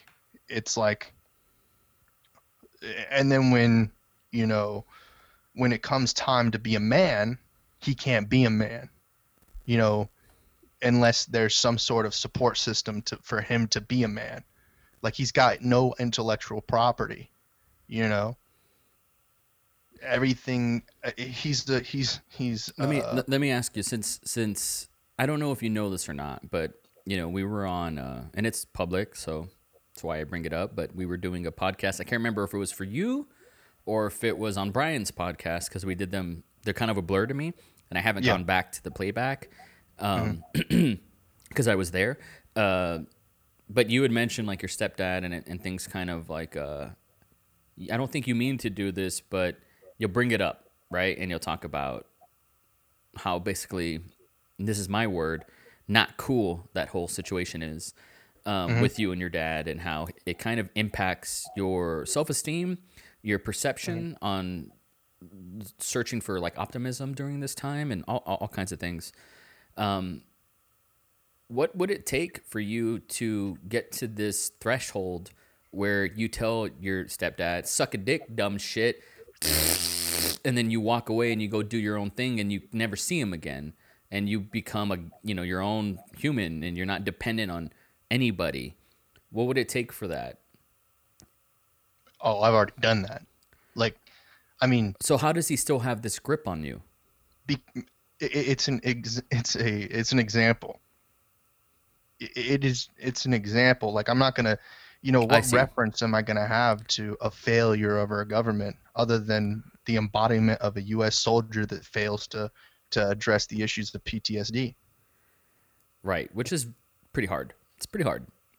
It No, doesn't it's give not. it It's doesn't give not. you permission That's to that's be an an excuse. asshole. It doesn't give you It's an permission to. excuse. It's an It excuse can. to It not. people can use it as an excuse for sure. For It is sure. an excuse in his Well, for position. some other soldiers out there, they don't even have the self awareness to even know. They might be in denial that they even have it for a Exactly, while. that's the You case, see, and then so that's an and excuse. and that sucks. Sucks for them. But if someone tells you, that means that you're arrogant. You have Yeah, but you're issued arrogant. how many times have you and I been told something, but we still remain ignorant on something? I think I think I'm I think for me personally, I can hear it. I just definitely may not have the tools or the skill set to do it, and that depresses me. That depression then kicks in, and Well, it it's sounds like your stepdad's depressed too in his own way.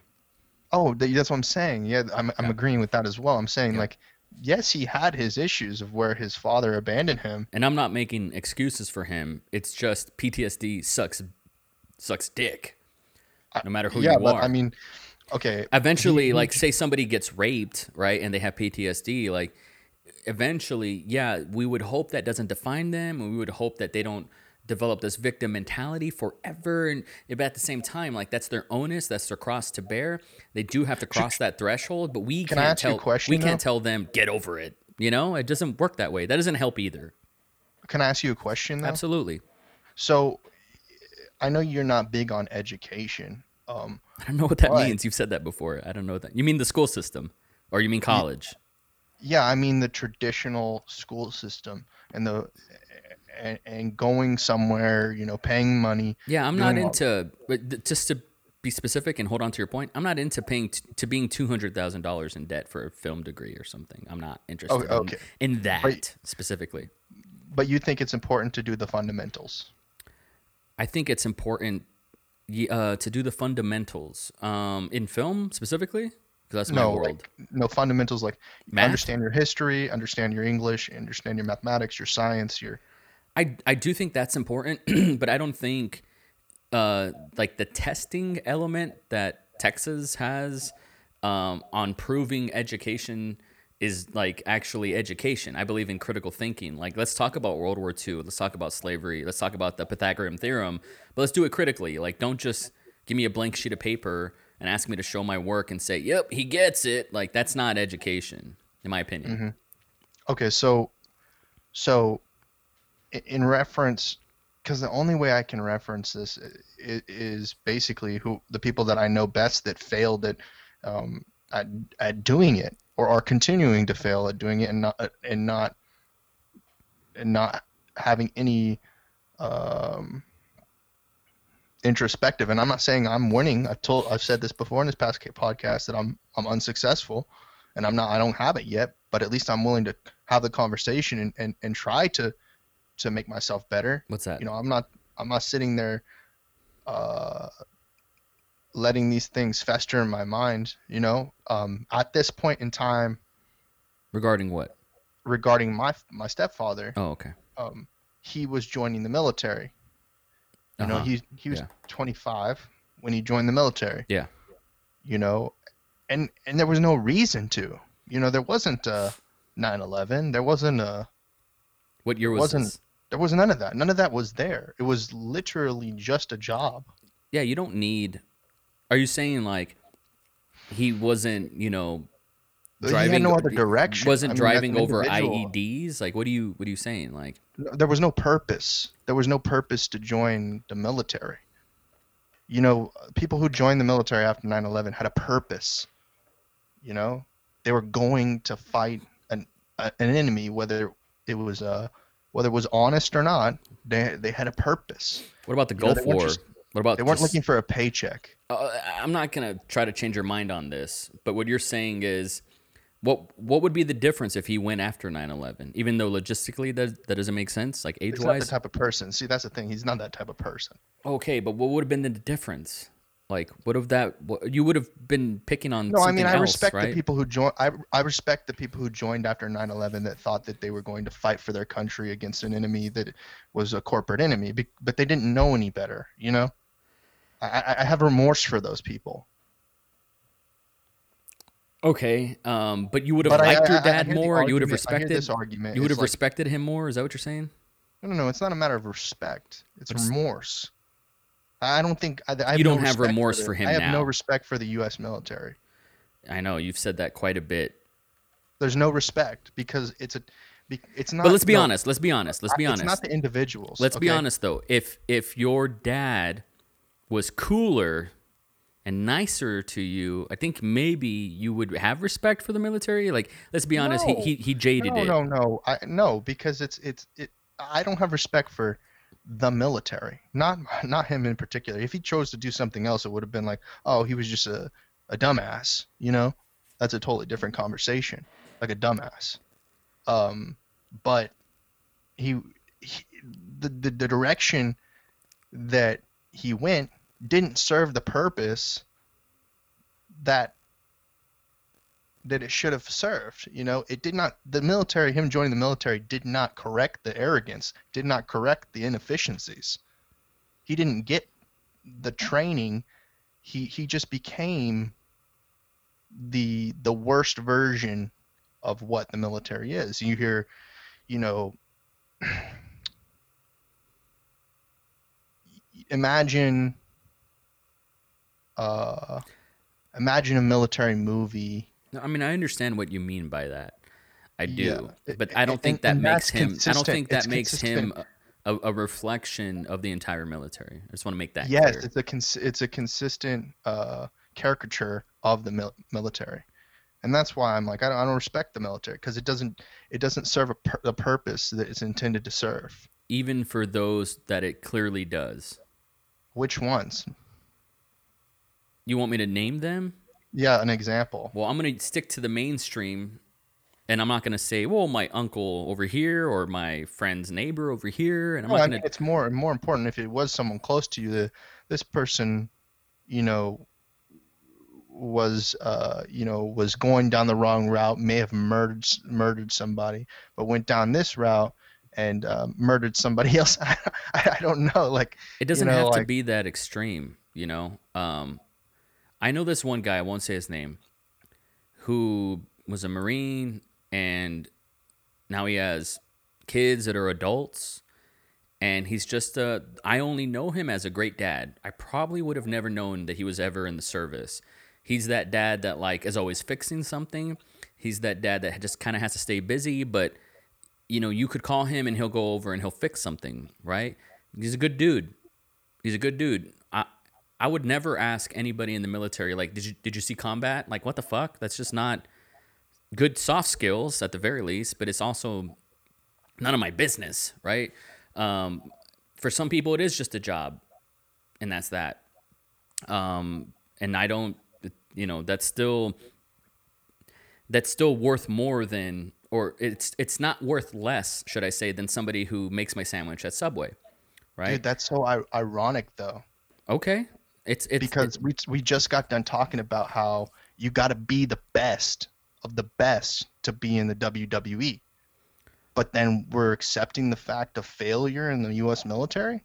not everybody is going to be a Jocko Willink, right? But Dude, but if you're good enough, you can be a Navy SEAL. But not everybody's going to be a Jocko Willink. That's true. Not everybody's going to be a um. Oh gosh, I'm so dumb for not. I feel like that's just the set expectation, and I guess when we come to the military, we make these excuses about who could be or could not be in the military, you know. And so at the time, maybe the reality is what it is. No, We're hiring whoever. unfortunately, I think you're very close. Like you can't see the elephant. You're just Dude, looking I'm at jaded. I'm jaded exactly, as it comes exactly, and so that distorts your perception. It because it put. failed me I as a understand. Yeah, but as like a subcontractor to the bullshit. I no well as a son of a father, right? If you want to boil it down to its parts, but but Also, he the archetype of like of a soldier and having the negative perspective is like counterculture. there's this idea of like it sucks. There's this cultural idea that it sucks to be Michael Jordan's son. Hmm. You have all this expectation to be a basketball player. You have all this because it's in your blood. You have all this expectation to be a great basketball player. And you have this big asterisk that you'll never be as good as your father. This is just a situation that Michael Jordan's son was born in. He didn't ask for this. But Hmm. are you going to say that Michael Jordan, the NBA is trash because Michael Jordan's son didn't have the love that he wanted because he was too busy winning championships and he didn't pay attention to whatever. You know what I mean? It's the same thing in an opposite spectrum of like success, of being highly successful, right? Hmm. But he could still be jaded, and it will distort Michael Jordan's son. Could still be jaded and distort his entire perception over an organization, but it's still jaded. Is my point? You know? Oh, but I mean, yeah, um,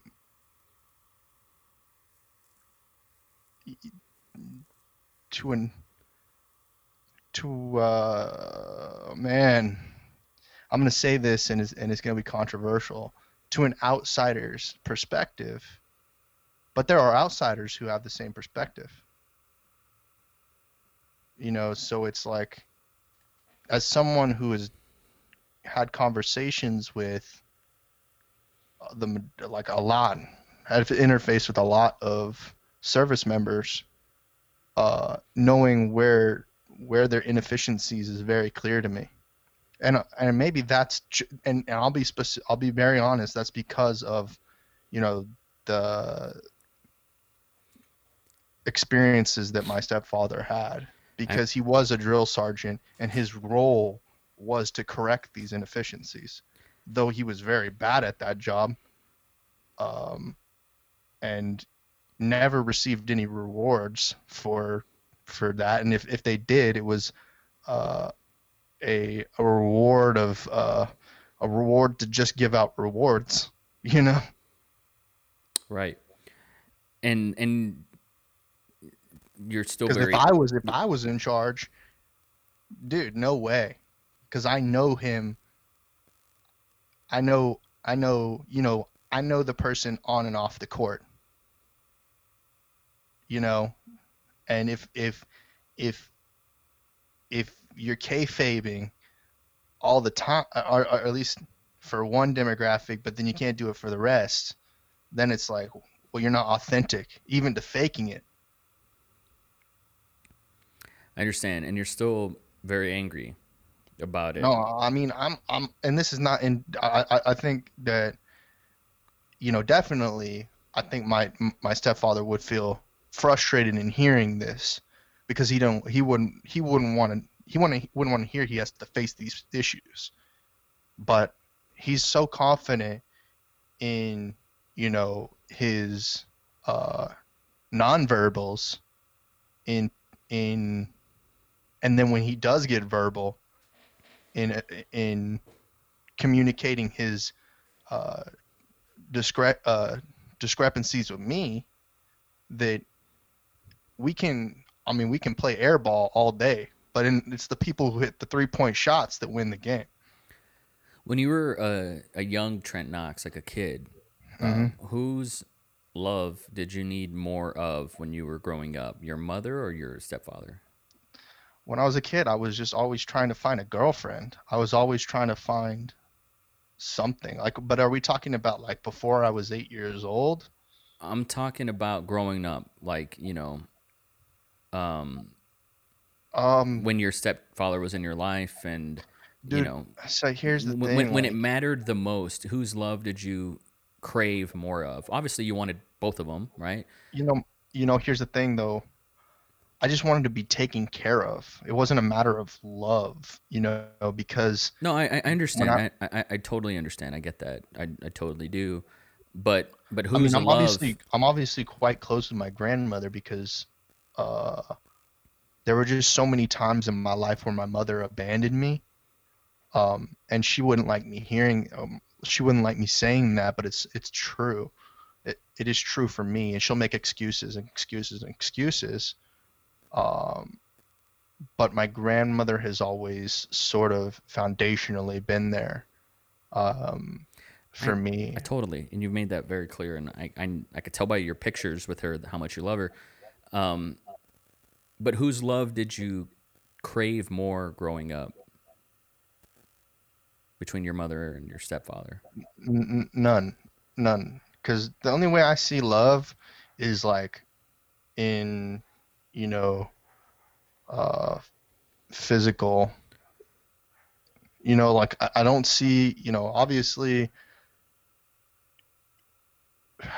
it's hard to say, because after a certain point, my mom just started neglecting me and stopped, you know,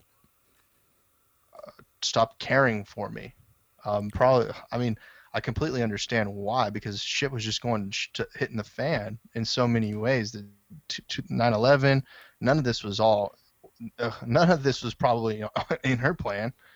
Um, and just it kept on shit hitting the fan, hitting the fan, hitting the fan. She was always in recovery mode, you know, and so like I can make excuses for that, but as a man, there's no excuses, you know.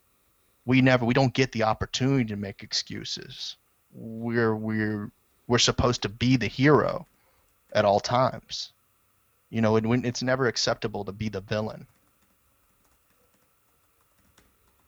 I understand. So what I get is that at times as a child, because of the circumstances, I was always painted as this villain because uh I could never And I that's could how you never get felt. foundation. That's how you I felt. never got what? And that's how you felt.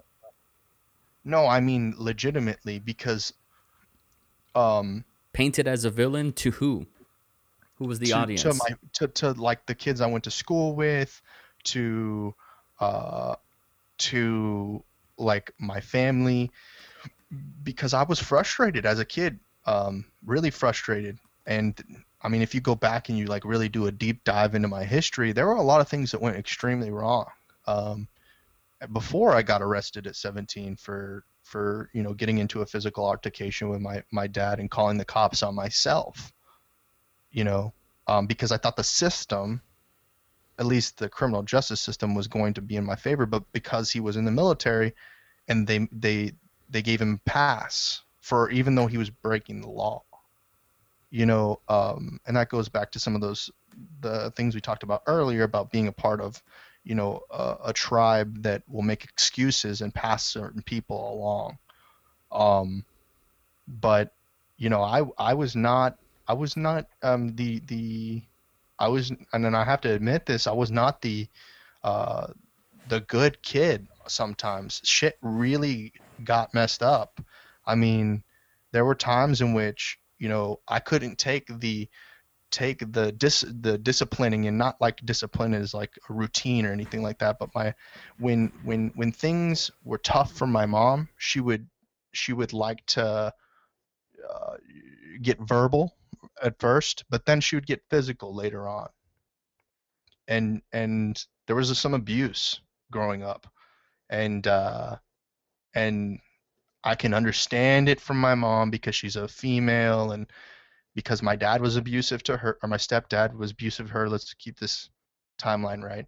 Because of his PTSD, because of 9/11, because of all these things. Yes, there are these reasons, but it, it's just like they never they never process these things. And then in 2000 whatever, when I was going to college, I think, I mean, there's all these, they're going to say I'm ungrateful or whatever, and I shouldn't be, trying to process these things. They'll say, oh, they'll say you can say it off the record, you can talk to a psychiatrist, you can go and do it when nobody's listening, but then it makes no sense. um it's talking and understanding that uh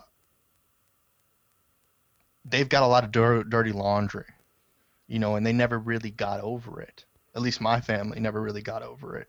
They never really. Did you ever get over it?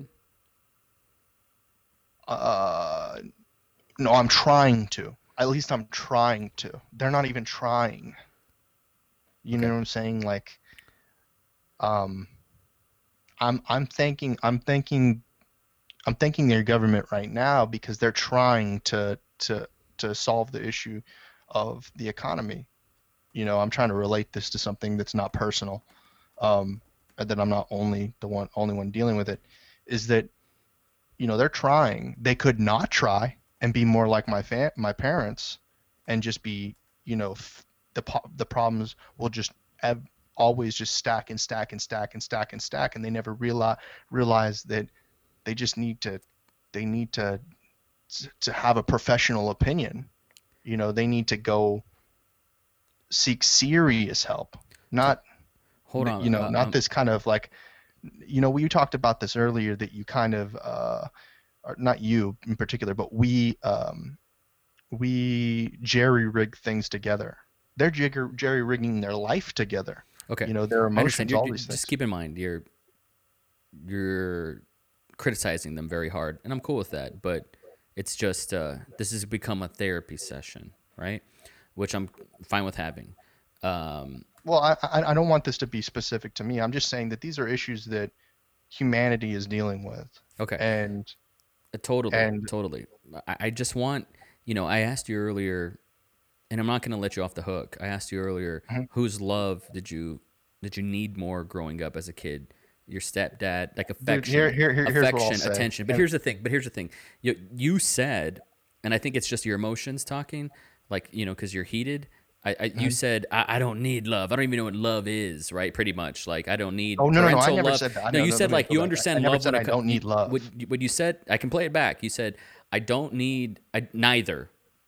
And like you think of love as A physical. as physical, like with a mate or something, but not from Hmm. like a parent. But let's be honest, parents love their kids.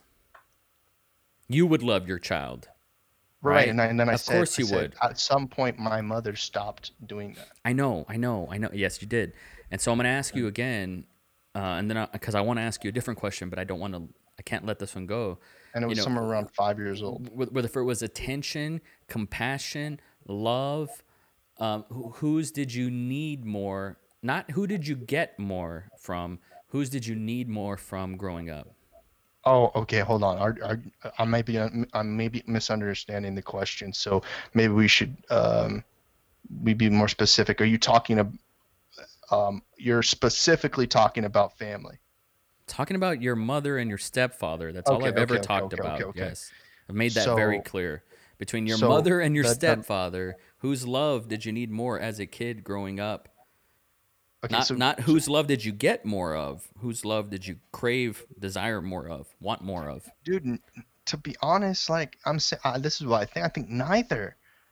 Like Okay, I know, neither. I understand. So let's put that on the record. That's the one we're gonna go with. But for the sake of conversation, I think if you had maybe to my pick mom, if you maybe had to my pick one, stepdad. But then I'm like, but okay. really, the question I've had my whole entire life is like, who's my father? Like, who's my No, no, biological no, no. father? But so you said maybe your stepdad, correct? This Man, I is don't want to get hung up on that I because know this is difficult for you. I'm every second I'm gonna be like, no, Hold yes, on. no, I know, yes, no, no, no. So yes. let's just proceed. It's Hmm. okay. Um, your stepfather. Who did you have to be growing up to get that love? Um, it didn't. No, no, no, no, no, Man, no, no. I know. But just who would you have had to have been, or how did you behave growing up to uh, or how would you have had to behave to get that love from him? dude, I don't remember. I don't No, remember at all my stepdad being there. okay, but he was there. I mean, no. I His mean, 4 years in Afghanistan, blah blah blah, all his that. presence remains. He was The there. idea, the idea, yeah. Yeah, and so I know he wasn't there. Let's just say he was gone 363 days out of the year, but for the 2 days he was there.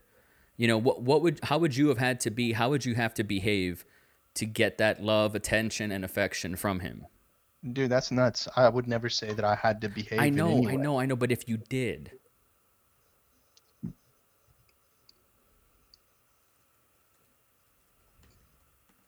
Dude, I don't know him that well.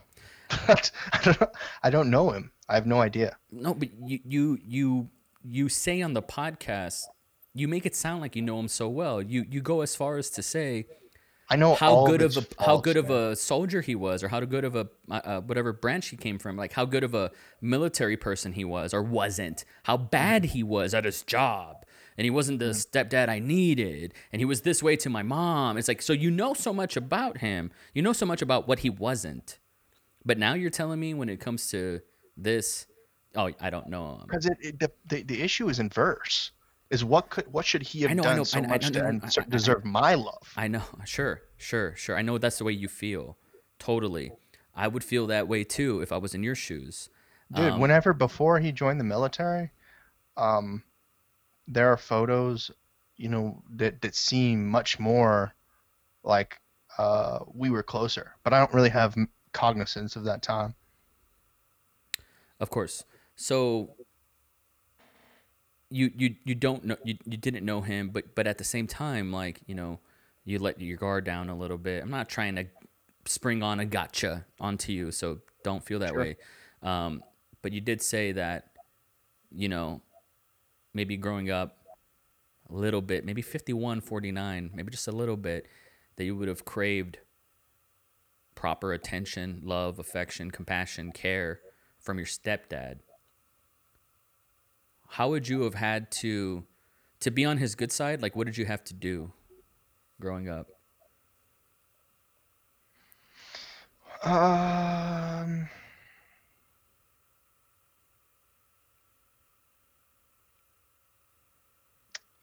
I think maybe, maybe be interested. Uh, maybe, maybe he's selfish, so maybe be interested in the same things he's interested in. Hmm. Like, what specifically? Like just maybe mimic him. Maybe I don't know, man. Nick is weird. He's a weird dude, man. I'm t- I don't I don't know. Like, You're a weird dude. oh yeah, absolutely. But I Yeah. mean, like, maybe that is a maybe mimicking him is not really what he wanted, but it, Okay. I don't know. I have What no would be idea. your best guess? Dude, I have no idea. I don't know why. I have no idea. I've got no idea. Yeah. I just don't think he was the character that my mother thought he was. He was trying to get a good pussy or something. I don't know. Yeah, Like, I have you no say that idea. quite a bit. Is your mom super hot? Because you say that a lot. Um, Was she super hot? my mom's traditionally beautiful, yeah. What does that mean? Blonde hair, blue eyed, fit body. You know what the traditional television style. She's just a little bit not. I mean, she's got a lot of self-esteem issues. Hmm. Very interesting. Yeah. It's interesting how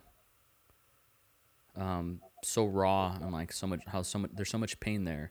You know, I really wish you didn't have to feel that way. Um, Yeah, I don't think anybody. like I don't know. the way I see it is like you're a slave to it. It's owning you. It controls you. And like an ego, it wants to be fed by you, and it will be fed.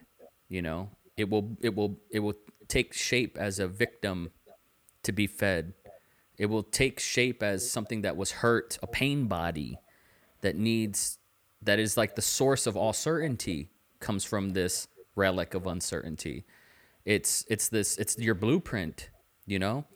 And it's not the best one that's going to match the lifestyle that you desire, that's going to match the results and ultimate goodwill and self-esteem that you desire, that we all desire, you know, but it's not going to serve you in the long term. And I know you conceptually, abstractly understand that, but I wish I could snap my fingers like Thanos and it would just disappear and dissolve.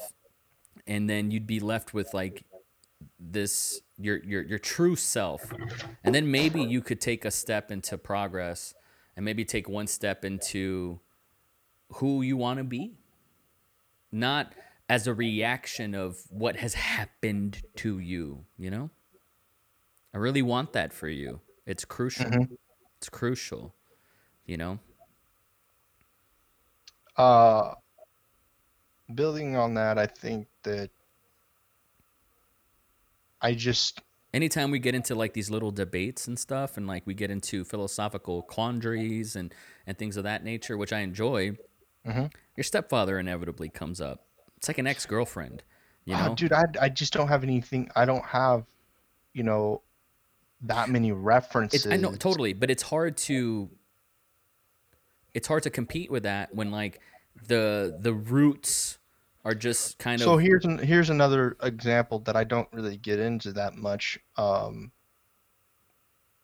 I actually don't know enough about it, so it's almost like, and then I have to preface this way, because it's not any way a dig or anything like that, or even um, there's no purpose in there. I don't know the answer. This seems like I definitely feel like I have more of a grasp on my stepfather in the military, but my I was born in Nevada. You talked about being born in Oklahoma, Yeah. And then getting to by ways of those places, we all both ended up here in Yeah. Texas. Totally. Um, Before I moved from uh, from Nevada, I was going to school in California, and my mother has a good friend that she went to high school with, and yada yada yada. She has a son, similar age, a little bit younger than me, and he went and joined the military. And I've seen him kind of go down a rocky road with it, on and off, wife, girlfriend, had a kid, yada yada yada. But I don't know. I know him a little bit better, and definitely the military is different since the time that my stepdad entered the military. And Emmett, um, is much more, uh, and he's just much more connected, with the world. So it's not that the military, uh, it's just the military that I grew up in that's bad or was bad. Maybe it's not so bad anymore. I don't know, but that's probably just I don't know. I don't know. I'm telling I you, don't, as like a dear friend, and like if you let me in, like someone that could tap into like a brother space, you know. Um, there's this great quote: "Heal the boy, and the man appears." I really believe in that.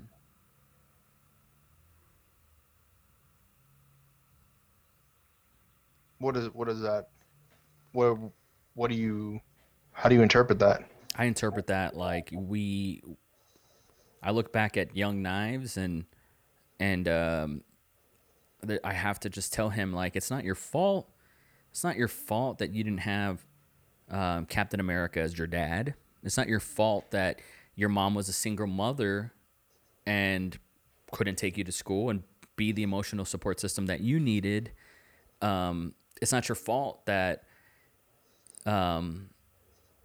you grew up so isolated and alienated from the world and you were a sensitive soul and you needed a friend, somebody to listen to you, and that you weren't just looked at as a burden. It's not your fault, that you weren't be there for you weren't that Young Knives wasn't there for certain events that he should have been there for. It's not his fault, and I tell him I love him, Young Knives, and I say it's okay, and it's gonna be okay. And then once like he's healed, thank God, and I'm so happy for him and he's good. Now here I am, 32-year-old Knives, and I have to reckon with me as a man and what I have and who I have to be there for. And I go back to hunting and sharpening my tools, so to speak, insofar as my work, and how I provide. And then there's like an ownership that takes place, right? Of I'm accountable for my Maslow hierarchy of needs. And so I'm going to start getting to that. That's all I can control. I'm not going to I can't create a vaccine for COVID-19. I can't heal my father's PTSD, and so on. But what I can do is be the best man that I could be someone that would want to be friends with me, be there for people who maybe wouldn't be there for me, but I'd be there for them, so they can count on me in their time of need and so on, and once you heal the boy, the man appears. And you start realizing that it's a lot of work, but ultimately when you boil it down to its essence, it's a decision, and it's quite healing and it's good for you.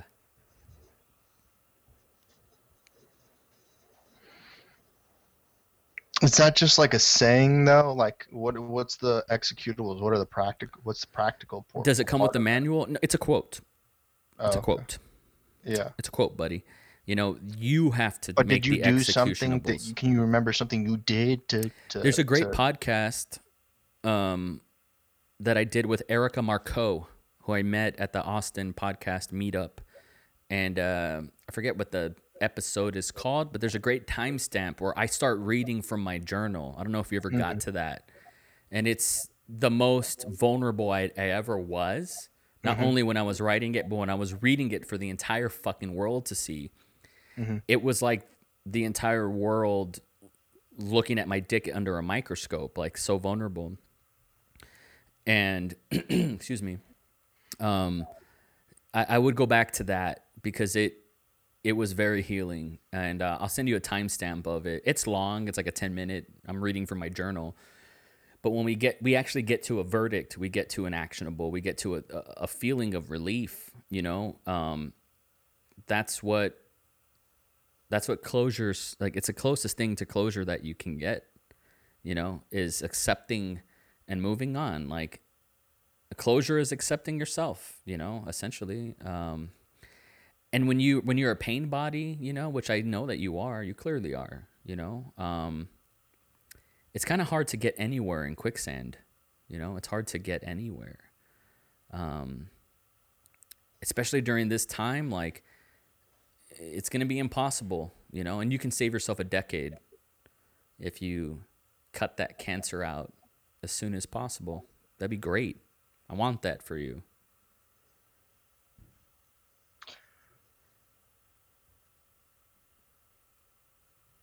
That's interesting. I don't necessarily know what you're talking about, but Well, I definitely it's your can anger with your understand. stepfather. How can you not know? That's what we're talking. That's what we dedicated an hour to on this podcast. Oh, right, right. Yeah, it's not serving you. Right. Hmm.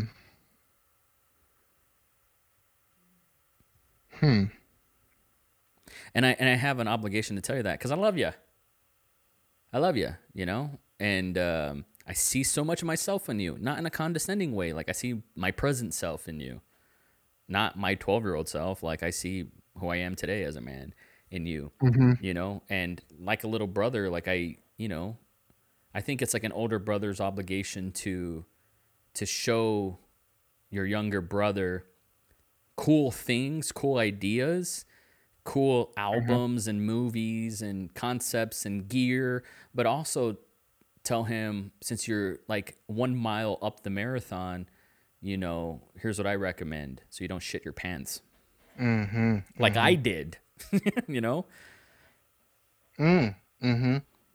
Yeah. Mm-hmm. As we're winding down here, man, is there anything that you want to close with? Because I want you to be able to look up at this podcast and be like, "Cool, I got my shit in." Yeah. So I feel like we just kind of the reason why we go down so deep into the family origin yada yada is because Austin Live and Local is so grassroots rooted in where I grew up. What are people like where I grew up? What kind of ecosystems develop out of that? How can it be done better? What is some of the faults? What are some of the things? And so then it gets to the point where I'm like, okay, in my situation, did was I groomed to be the person, the leader that this community needs? And then I'm super critical of myself, so I look at like what behaviors do I exhibit that are reminiscent of the situation uh, that I grew up in, the characters that played in that situation, and then what would be better. And then I talked to you about the fact that Austin Live and Local is not, you know, the name is not an original idea, and then at any point in time, is there going to be some sort of like contention with that being there?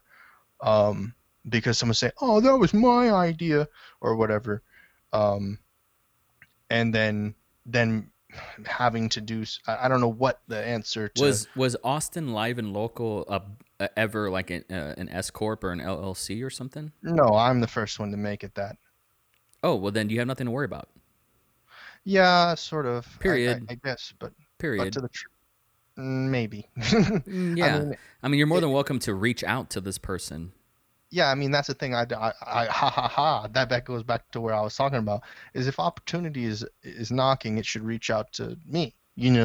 Um, that's this.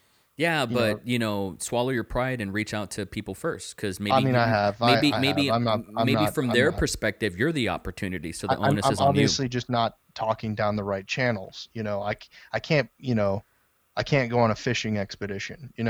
If I chat with them here or there, or maybe it wasn't the right time, yada yada yada. All of this, that maybe I don't even know who they are. I shouldn't. I just know that they exist. Sure. Um, Maybe you're um, the opportunity, and it's the responsibility is on you to reach out to them. Maybe they're waiting for you. I don't know. Yeah, I don't know who they, them, thus. All proper pronouns. I have no idea. Like Seems like something you could easily figure out, though. no, it's not. That's what I'm saying. You can't DM. That's what I said I did. Like you're not following what I said. I've done that. That's been done.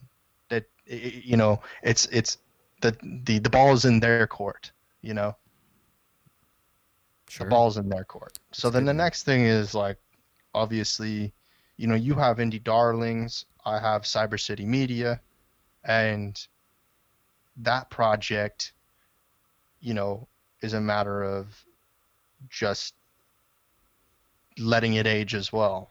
You know, it's more of a online international project than it is, localized. Has similar, um, has very similar. What am I blanking on here? For the word I'm looking for, same morals, same ethics, same values. That's what I'm looking for. Values has similar values. Obviously, it's just not rooted in geolocation, and it has a little bit more an emphasis on a culture, internet culture of Twitch and Periscope and live streaming, and um, a sentiment towards futurism and Bitcoin technology and this sort of things, and developing and creating content surrounding that. And then obviously, I've got my esports project, and some other projects that have arose, just out of like necessity, like the idea that gig economy workers in the rideshare space need access to informational resources in education space, and sort of things like that, of just coming from my experience and some of the trials and tribulations that I've gone through delivering groceries or delivering food, um, or driving people around, um, online. And then I guess another project that I have is my personal project, which is the Trent Knox Productions company, in which I'd love to make more music videos, short films, narrative-based projects. Um, and I'm like, at this time I don't consider myself a writer. Um, I'm not developing a screenplay or doing anything like that. So I'm not that creative in that regard. I'm more of a technical person right now. I just want to execute, get GSD, have find the finances to get the work done for people who are more creative and are more focused on painting the picture and having the right tools to paint the picture, having the special colors that they need, or whatever that thing is, and and being the go-getter for that. Um, and inversely, you know, unfortunately, I don't have a ton of money, so I can't get people to go get things for me. Um, and I also don't necessarily, I don't necessarily know if my toolbox will fit the things that I want. Which is what? What do you want? Um, The other day, Sunday, mhm, because it was happening during WrestleMania, and you did a live stream called Objectives and Goals. mhm. Did I miss the goals? What they were exactly? No, I mean, I was talking. It wasn't structured. It was a free flow of of conversation. So I'd just Right, but I what put a we're dash of goal here and a dash of goal there. oh, okay, yeah. Um, and I've stated my goals several different times in a structured format, but in that way, I was trying to just like play with the Play-Doh, try and figure it out.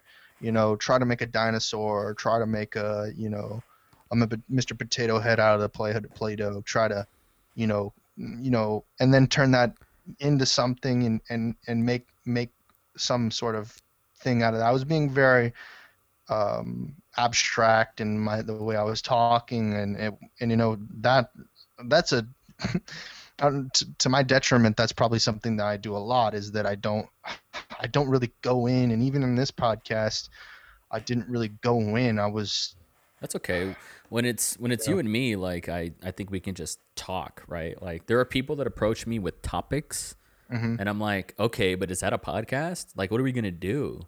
because I have that microwave content, turn the heat up 100,000%, and I can go with you and we can just be agitated the whole time, but I know that you have value, where I could just be cutting in on you and you probably would cut off the podcast if I did that.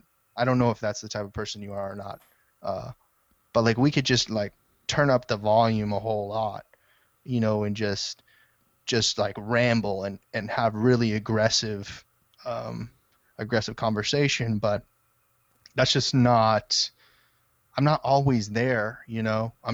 I'm my mindset's not Yeah, we always in started that talking. zone where We I'm started looking for talking like at 8:30 in the clickbait. morning too. So I mean, who's ready to go at that level at like at 8:30 in the morning? But no, I feel you, man. No, Um, I mean even at 8:30 in the morning, like if it's just never I don't think we've ever done this. You and I have never done this. Actually, in studio maybe we've done this. what's that? Um where it's just like it's so boom boom boom like that, like whereas like for me there are moments in this, but they're just different. They're not TMZ moments. They're not that's not the goal. I thought that the goal, at least for me, was, maybe this is disingenuous to the audience, is to figure out what we're doing, how we can, how we can make it in America, um, given the circumstances that are currently happening. Um, and for people like me, obviously, like Nas, I don't think you don't talk that much about people who are in your situation and what kind of suffering you're going through. Um, as somebody who has a a job, a traditional job. Hmm. Um, but I actually don't know what your contracts look like, and it's not about getting into your bank account, but more understanding like what's your day-to-day process, and then how did that process come to be, you know? But maybe you're living it, so maybe you're just like, I it's so funny how oh, how do people like you? Like, what do they think? I just I don't don't know. know. I don't know who people like me are, and I'm not trying to be coy. Like, Yeah. I don't know. I don't know. One of my good friends, Dave Knoptop, who's been on the show a few times. He's like 12 years older than me, or maybe 10 years older than me, and he doesn't have kids. But he's a creative and has like a mad TikTok game. But I wouldn't say he's like a creative like me. We're different. But does he have a job? Oh, I really need to check up with him because he was sort of like a D-Rock for a YouTuber, which is a really cool because that offers a lot of cool opportunities, sort of like not being micromanaged, which is fun. But I Right. need to know. I'm curious how he's being impacted, for sure. So I need to check up on him. But I don't know Peter McKinnon. I feel like we're similar insofar as we're both dads. We've been in the game for a long time, but I'm not at his level. But I'm also not aspiring to be at his level. But I don't have connections with him, so I don't know. Is he Like an artist? I don't know if he would call himself an artist. I think he would just simply call himself a photographer first and foremost. Yeah, but like I mean you fit into the category of somebody who's an audiovisual specialist, and I'm just curious, like, people who are on those sorts of teams. Yeah, that's for other people to kind of say. Like, I wouldn't call myself an audio video specialist, So that's a compliment where I come from. Like, I wouldn't call myself a specialist at anything Hmm. at all. But you work under an umbrella of other people doing other shit, of course, but like you work for a company, and that company does I work does for I things. work for a nonprofit, and so Yeah. I help them with their visual and sonic assets for sure. Yeah, And who else does that, I don't know I anybody. don't, I dude, and I say this, and it's just unremarkably boring and true. Like, I don't have friends in this space, and I certainly don't have friends, but I don't have friends in this space. I have a few buddies I think who that's are kind of a filmmakers sentiment that. in New York, but that's not what they do for a living. They, my friend JR, who was just on the podcast, he, I think, identifies as a filmmaker, but he works, at a Whole Foods, and that's great, but I don't think he looks at himself as like an organic produce specialist, Right, So, right. it's like I have friends that dabble, but people who are afforded the privilege and luxury to be able to do this for a living, I don't Full know any. time. I don't know any. I just Yeah, don't. but I see those, and this is the thing about you. You're such a rock star in this way, and you're such a digital pirate in this way, is that you don't embody that, you know. Um, No, and I'll tell you why. And this is what I wanted to say is when I was growing up and filmmaking was the only game in town, I didn't know if I identified as a filmmaker, but I don't know if I and I didn't look at myself as a genre filmmaker. Like, there's people that are like, I do horror films, or I do comedies, or I make mhm, action films. I didn't ever see myself as a genre specialist. Like, I didn't have a thing. But I will mhm. say, like, being more like a D-Rock, like being more a multimedia person, I'm not. There's genres in that as well, and I don't identify. I'm a goddamn independent. I'm just kidding. I'm kidding. But I don't like the. Like, I cringed when you called me a rock star. Like, and I wouldn't like that. But I'm not the guy that. And I don't try to be, because there's people that are overt at it. Maybe I've taken a selfie here and there, like on an airplane, but like I don't try to. I don't. I'm not like But you flexing. don't cover up your tattoos I when you go to a corporate office. I mean, forgive me, but it never would have occurred to me to do that. I don't know why I would do that. I still It's a don't know part of the why. culture. I mean, That there was are never people taught that to do me. that. Dude, I was that guy. I've told this story a few times, maybe not on the podcast, but like Catholicism was like the main game in town where I grew up, and my mom wanted me to get my first communion, which is like there's like this sort of pyramid structure to Catholicism, but I never Hmm. passed. Like, they never accepted me, because I showed Hmm. up graduation day to eat the blood of Christ, and they were like, no, not you. I was like, what?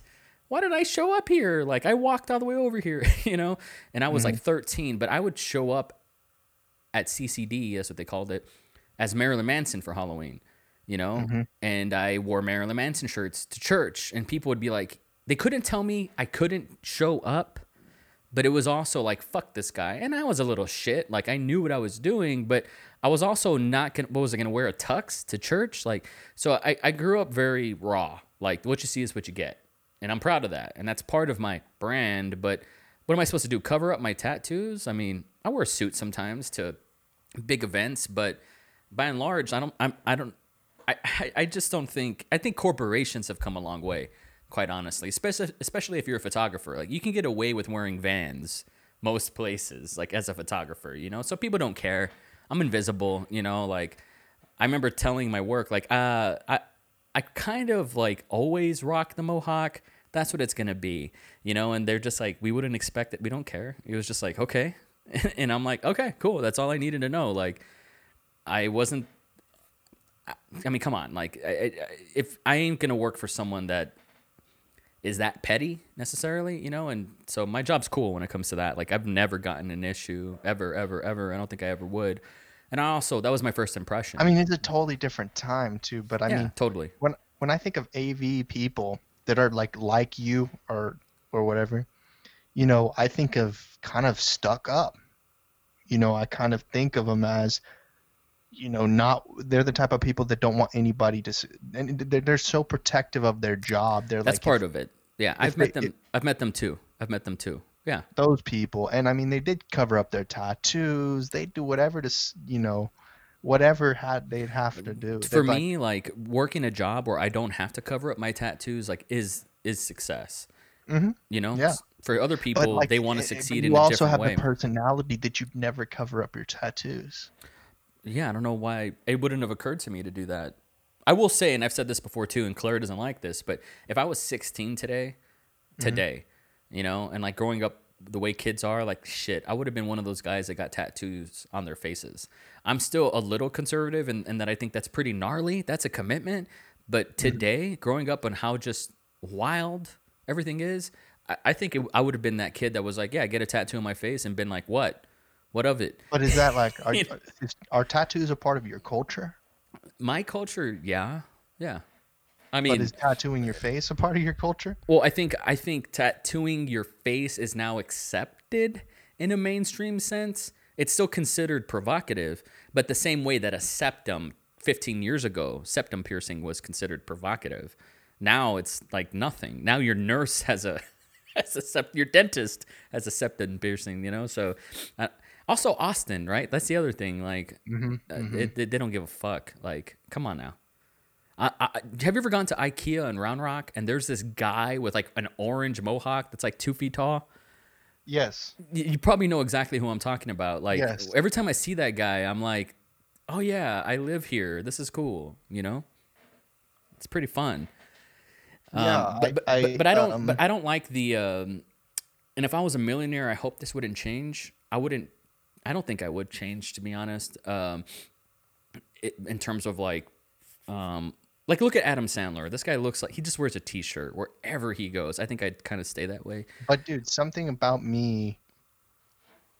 there's something about me that when I grew up, I just wanted to be that guy that hid his tattoos. I wanted to be that guy for some reason. Interesting. And that's my dad. That's my stepdad. Maybe that's the thing. I was like, I still linger. He hides his tattoos and all that stuff.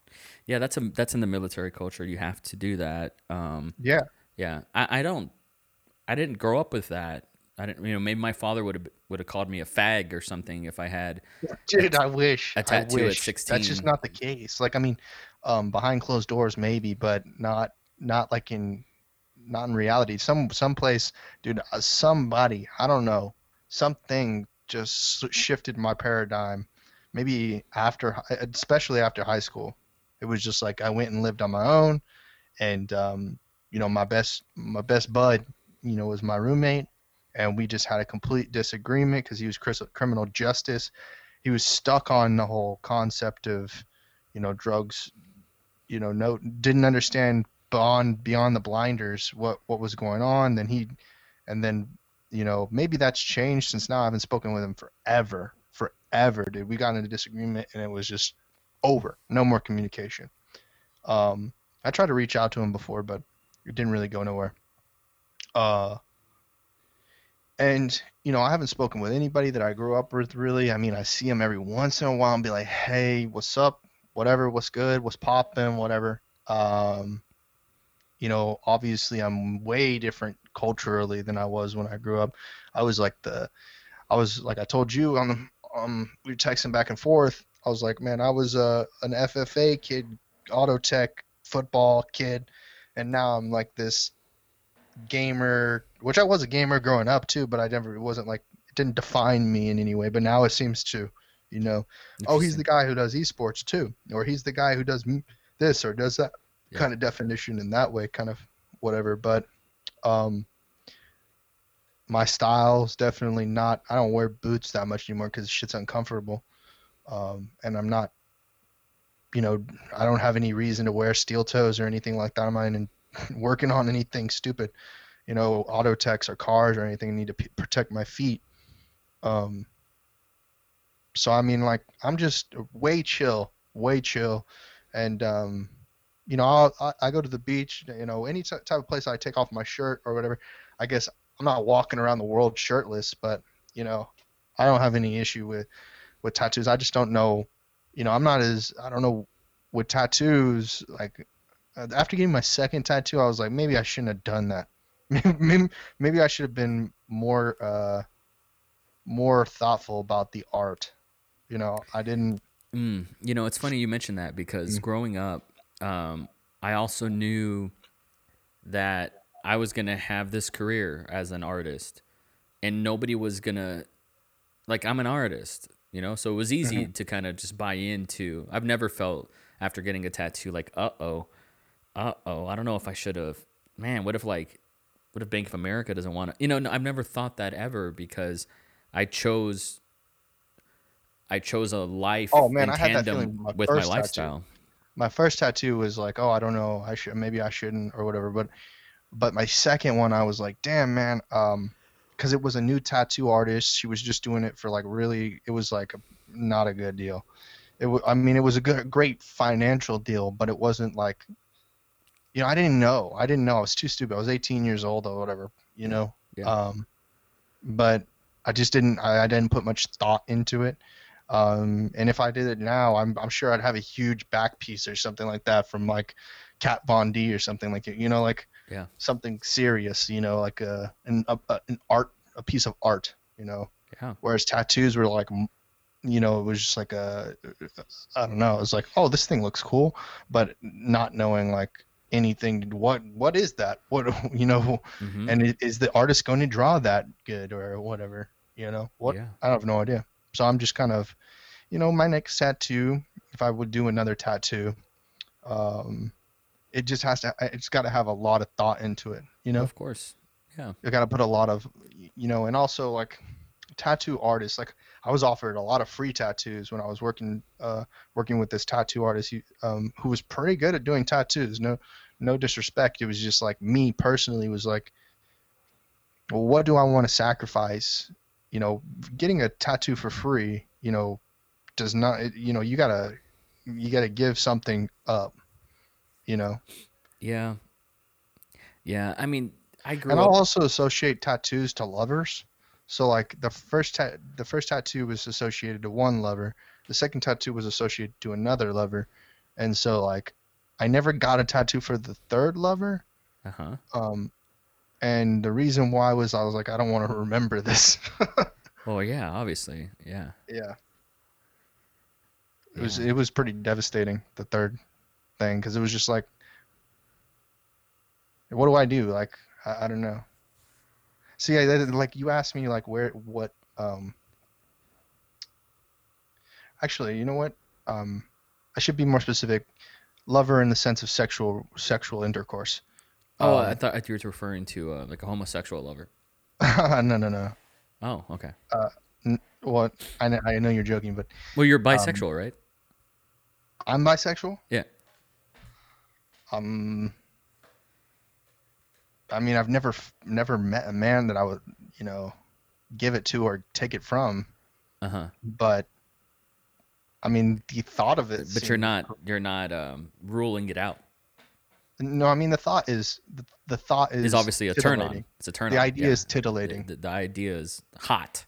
That's what you're saying. Hot. It's super hot. Yeah. Um, But none of those tattoos are from male lovers. After no, all, huh? no. None of them. Well, I only have two tattoos, so no, So none of them so are from so male so lovers. neither. Hmm. Um, Interesting. Shocking. so let me think about this. But you asked me about people in life, and what who I crave the love more of, and I can go Well, through every single girl from since your I was in mother, kindergarten. from your mother, or from your I stepfather. know you put That's it that what way, but I I'm asked. I'm being more specific about love, like where I craved it from and I really wanted it from was initially this girl in kindergarten. Her name was Brittany, but she was actually on. Her name wasn't really Brittany Oh, because she was one of her those her family was whatchamacallit. Mormon, No, her Jehovah's family was on Witness. whenever they've seen a crime and there's you know they were taken away from the area that Witness protection. they were under. Yeah, she was from witness protection, right? Um, something like that. That's the story. I don't Okay. remember it that much. And then In I got kindergarten, she told you that? no. This is a story my family tells me. I don't know. Um, Huh. something my mom said to me one time. I don't know if that's even true, but Interesting. um, yeah. Then Sarah, who I recently saw, and she was working in Round Rock. How's she doing? Working. Um, she's a waitress, Oh, which that's she, a which server, I would have please. thought. Server, please. I think she's also a nurse. I'm not very certain. That's cool. Um, but yeah, this just wasn't realistic, I guess. Mm, That relationship, yeah. and then some. Mm, I get kind of my timeline messed up here because I actually went I went to a Christian school, a Lutheran school, and there was some there's probably some interest there, but I can't remember. It was too Really? short. It was like half a year there. Ooh. Um, then I went back to public school, and then dude, I kept on crushing on these girls that grew up in my neighborhood. That was just a bad rap. Um, and I don't know, maybe that's a socioeconomic thing. It's like, oh, if I don't know. Um, there was this girl Madison, there was this girl Courtney, both of them, like, and then there's It's so it's different funny. Sarah. Like we grew up in such different cultures. Like the girls that like same, just like you, like pre-K, kinder, first grade. I had a crush on like a different girl, but it's like Sulema, Margarita, Yahaira. Like it goes like that. But once she got older, it became Claire, you know. But her full name is Claricia. Oh,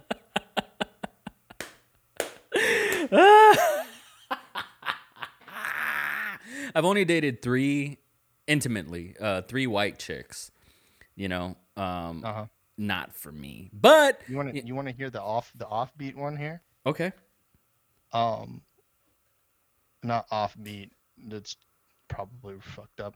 Um, I did date an African American girl in my freshman year. I actually really liked her. you know what that means. What's that? You're not racist. I guess that's true. That's what Um, that means.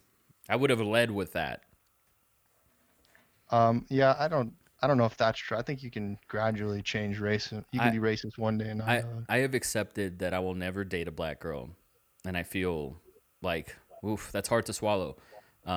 Same thing with Indian and Asian stuff like that. But I've Dude, accepted I it. I've probably would accepted it. date an Indian, but this girl Samira, so like she um she was a client of mine. Um, and I was just a driver for her. So I'd drive her from San Marcos to Lubbock, and she and I had she was one of the only I got to know her, so I was like, oh, well, she's interesting, but I don't, client that whole thing is not that's just not the way to go. But I'm trying to think of another Mia Khalifa. I don't know, like She's you know. Lebanese. It's Lebanese. Lebanese, Yeah. whatever. I don't know. Shit, I don't know. Yeah. Um, um, yeah. Outside of that, it's all been white girls. That's cool. Um, Emily was actually half Hispanic, but obviously, whatever. Obviously. Um, Yeah. That's cool. Yeah. Do you feel comfortable with putting all their names out there? yeah, because I mean, they're not gonna do nothing. This is the same old crap, man. It's like, uh, But what about the future lover that goes back and binge listens to these podcasts and dude, you know what that she does hears is Trent Knox talking about Emily? yeah, but isn't that honesty? You tell me. I think it is honesty. You know what? And honesty is the best policy. Right. But they're still gonna freak out no matter what. That's just the reality of, the type of women that I've been with. Maybe that's different from the one that's in the future, but um, I Honesty is don't the know. best policy. Every single real relationship, not the crushing or whatever. Um, that some of these people that I've talked about were just like crushes growing up. Mm. Um, Oh yeah. there's two in high school that really resonate, and that's Shay and Alicia. Whoa. Alicia is doing well, man. She's doing really well. Shay, not so much. Whoa. Not so much, but much You, love for both of them. you have Just not the same. you have the Google alerts turned on for these women? No, I mean, like, I'm still on Facebook, Oh. uh, and every once in a while, somebody does something that is associated with somebody else, and I'll be like, oh, yuck, or oh, nice, cool. Right. Um, Of course. I've been in this time. There's been a lot of reminiscing going on in this pandemic. So much I don't know about reminiscing. yourself, but thinking about like past and whatever, the past. And that's maybe where the stepdad stuff comes from, and the daddy problems and the mommy problems and all of those things. Would you Um, say you have daddy problems? oh, absolutely, man. I don't know my biological father. I don't, and I barely like my stepfather. So, I mean, absolutely. Yeah. Um, and I have mommy problems too, Yeah. because like my mom hasn't always been there, and I never got a stepmom. Yeah. You know what I mean? Like, Of course. um, and Pornhub and that sort of thing will have you jaded. Oh, okay. I'm not into that. You don't pay attention to the culture of Pornhub at I all? know the culture. Yeah, I like Oh, to keep my okay. fingers on the pulse, but I don't. I'm not into like the incest porn at all. Yeah. Well, that's the only. I was just joking. I've Me watched too. it. But Just kidding. I'm totally into it. No, no, I don't know. I think it came from like the new 13-year-olds. yeah, I mean, there's just so many stepmoms and stepfathers out So there, weird. So weird. and so I mean, of course, like if you've got a bang up stepmom, why wouldn't you have those sort of fantasies? Because you know that it doesn't matter. And that's not necessarily incest, but it does. There are those videos out there that are like, "This is my actual mother," you know? Yeah, that's fucked up. Yeah. Yeah. But personally never came across those. I'm sure there is that. Maybe I have. Maybe I'm. Yeah. I hope not, or at Yeah. least I hope that they didn't inseminate. That's all I guess I can pray for. That's all you can pray for. Trent Knox, where can people find you on the internet? You can find me. We just best ending ever right there. It's all you can pray for. Yeah, sorry. Where can people find you on the internet? You can find me at Trent Knox on pretty much all social media, What about and if TikTok? TikTok, I think that's Trent Knox TV. Woo! And any Zoomers out there that want to, you know, hit me up in the DMs and tell me you just came of age. Um, Oh my word. you know, a boy wants to play. Maybe I'll never become a man. Yeah. Um, Yeah. Well, yeah, they're totally listening to this podcast and they totally made it. They made it this far. So, yeah, they made it this far. Their attention span is of the course of 2 hours. yeah, we're And then approaching obviously, I 3 think, hours here. well, 3 hours. Well, Yeah. I This mean, is of my course, longest but I podcast. think we started off this call a little bit earlier. Um, I think what do I want to say? Austin Live and Local for sure. We just did a new episode with Alex Stranger, which we're talking about like the impact of this coronavirus on Austin That's a and good one. That's a Austin good politics. podcast. Yeah, the video's out there Um, too, so check it out. the video as well.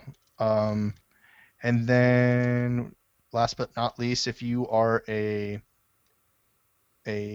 fan of video games and you would like to learn a bit more about the culture of competitive gaming, I have an outlet online, Esports Business Network, and we help, you know, or I help. It's just me at this time. Um, I help people learn the culture and business of esports. That's awesome, man. Trent Knox he's taught me so much about streaming. I don't think I would have got an Elgato Cam Link without him. I certainly wouldn't be able to record the way I'm recording right now without him. So I thank you so much for that. If you guys want to know more about the audio video landscape, if you want to know more about live streaming, if you want to know more about what's happening April 2020, the cutting edge, the bleeding edge of streaming, esports, and everything of that nature, whether if it's Twitch, you'd be surprised how many people are not inoculated into that scene. I must implore you to check out Trent Knox. He's been a great friend of the show. It sucks that we can't do this in person right now. We gotta respect the law, respect the quarantine. But thankfully, he's helped me out with the tools to be able to do this over the internet, and that's all that matters. So please check him out. DM him on Facebook, and just say, hey, can you do this for me? And I'm going to tell you guys that he's worth every penny. So thank you guys so much for listening to this podcast. It's the longest episode in KVP history. So I appreciate that. Trent, thank you so much for coming on, man. Yeah, and everybody stay safe and stay hygiene. Keep their hygiene up and stay hydrated. Stay hydrated. Wash your hands, motherfuckers.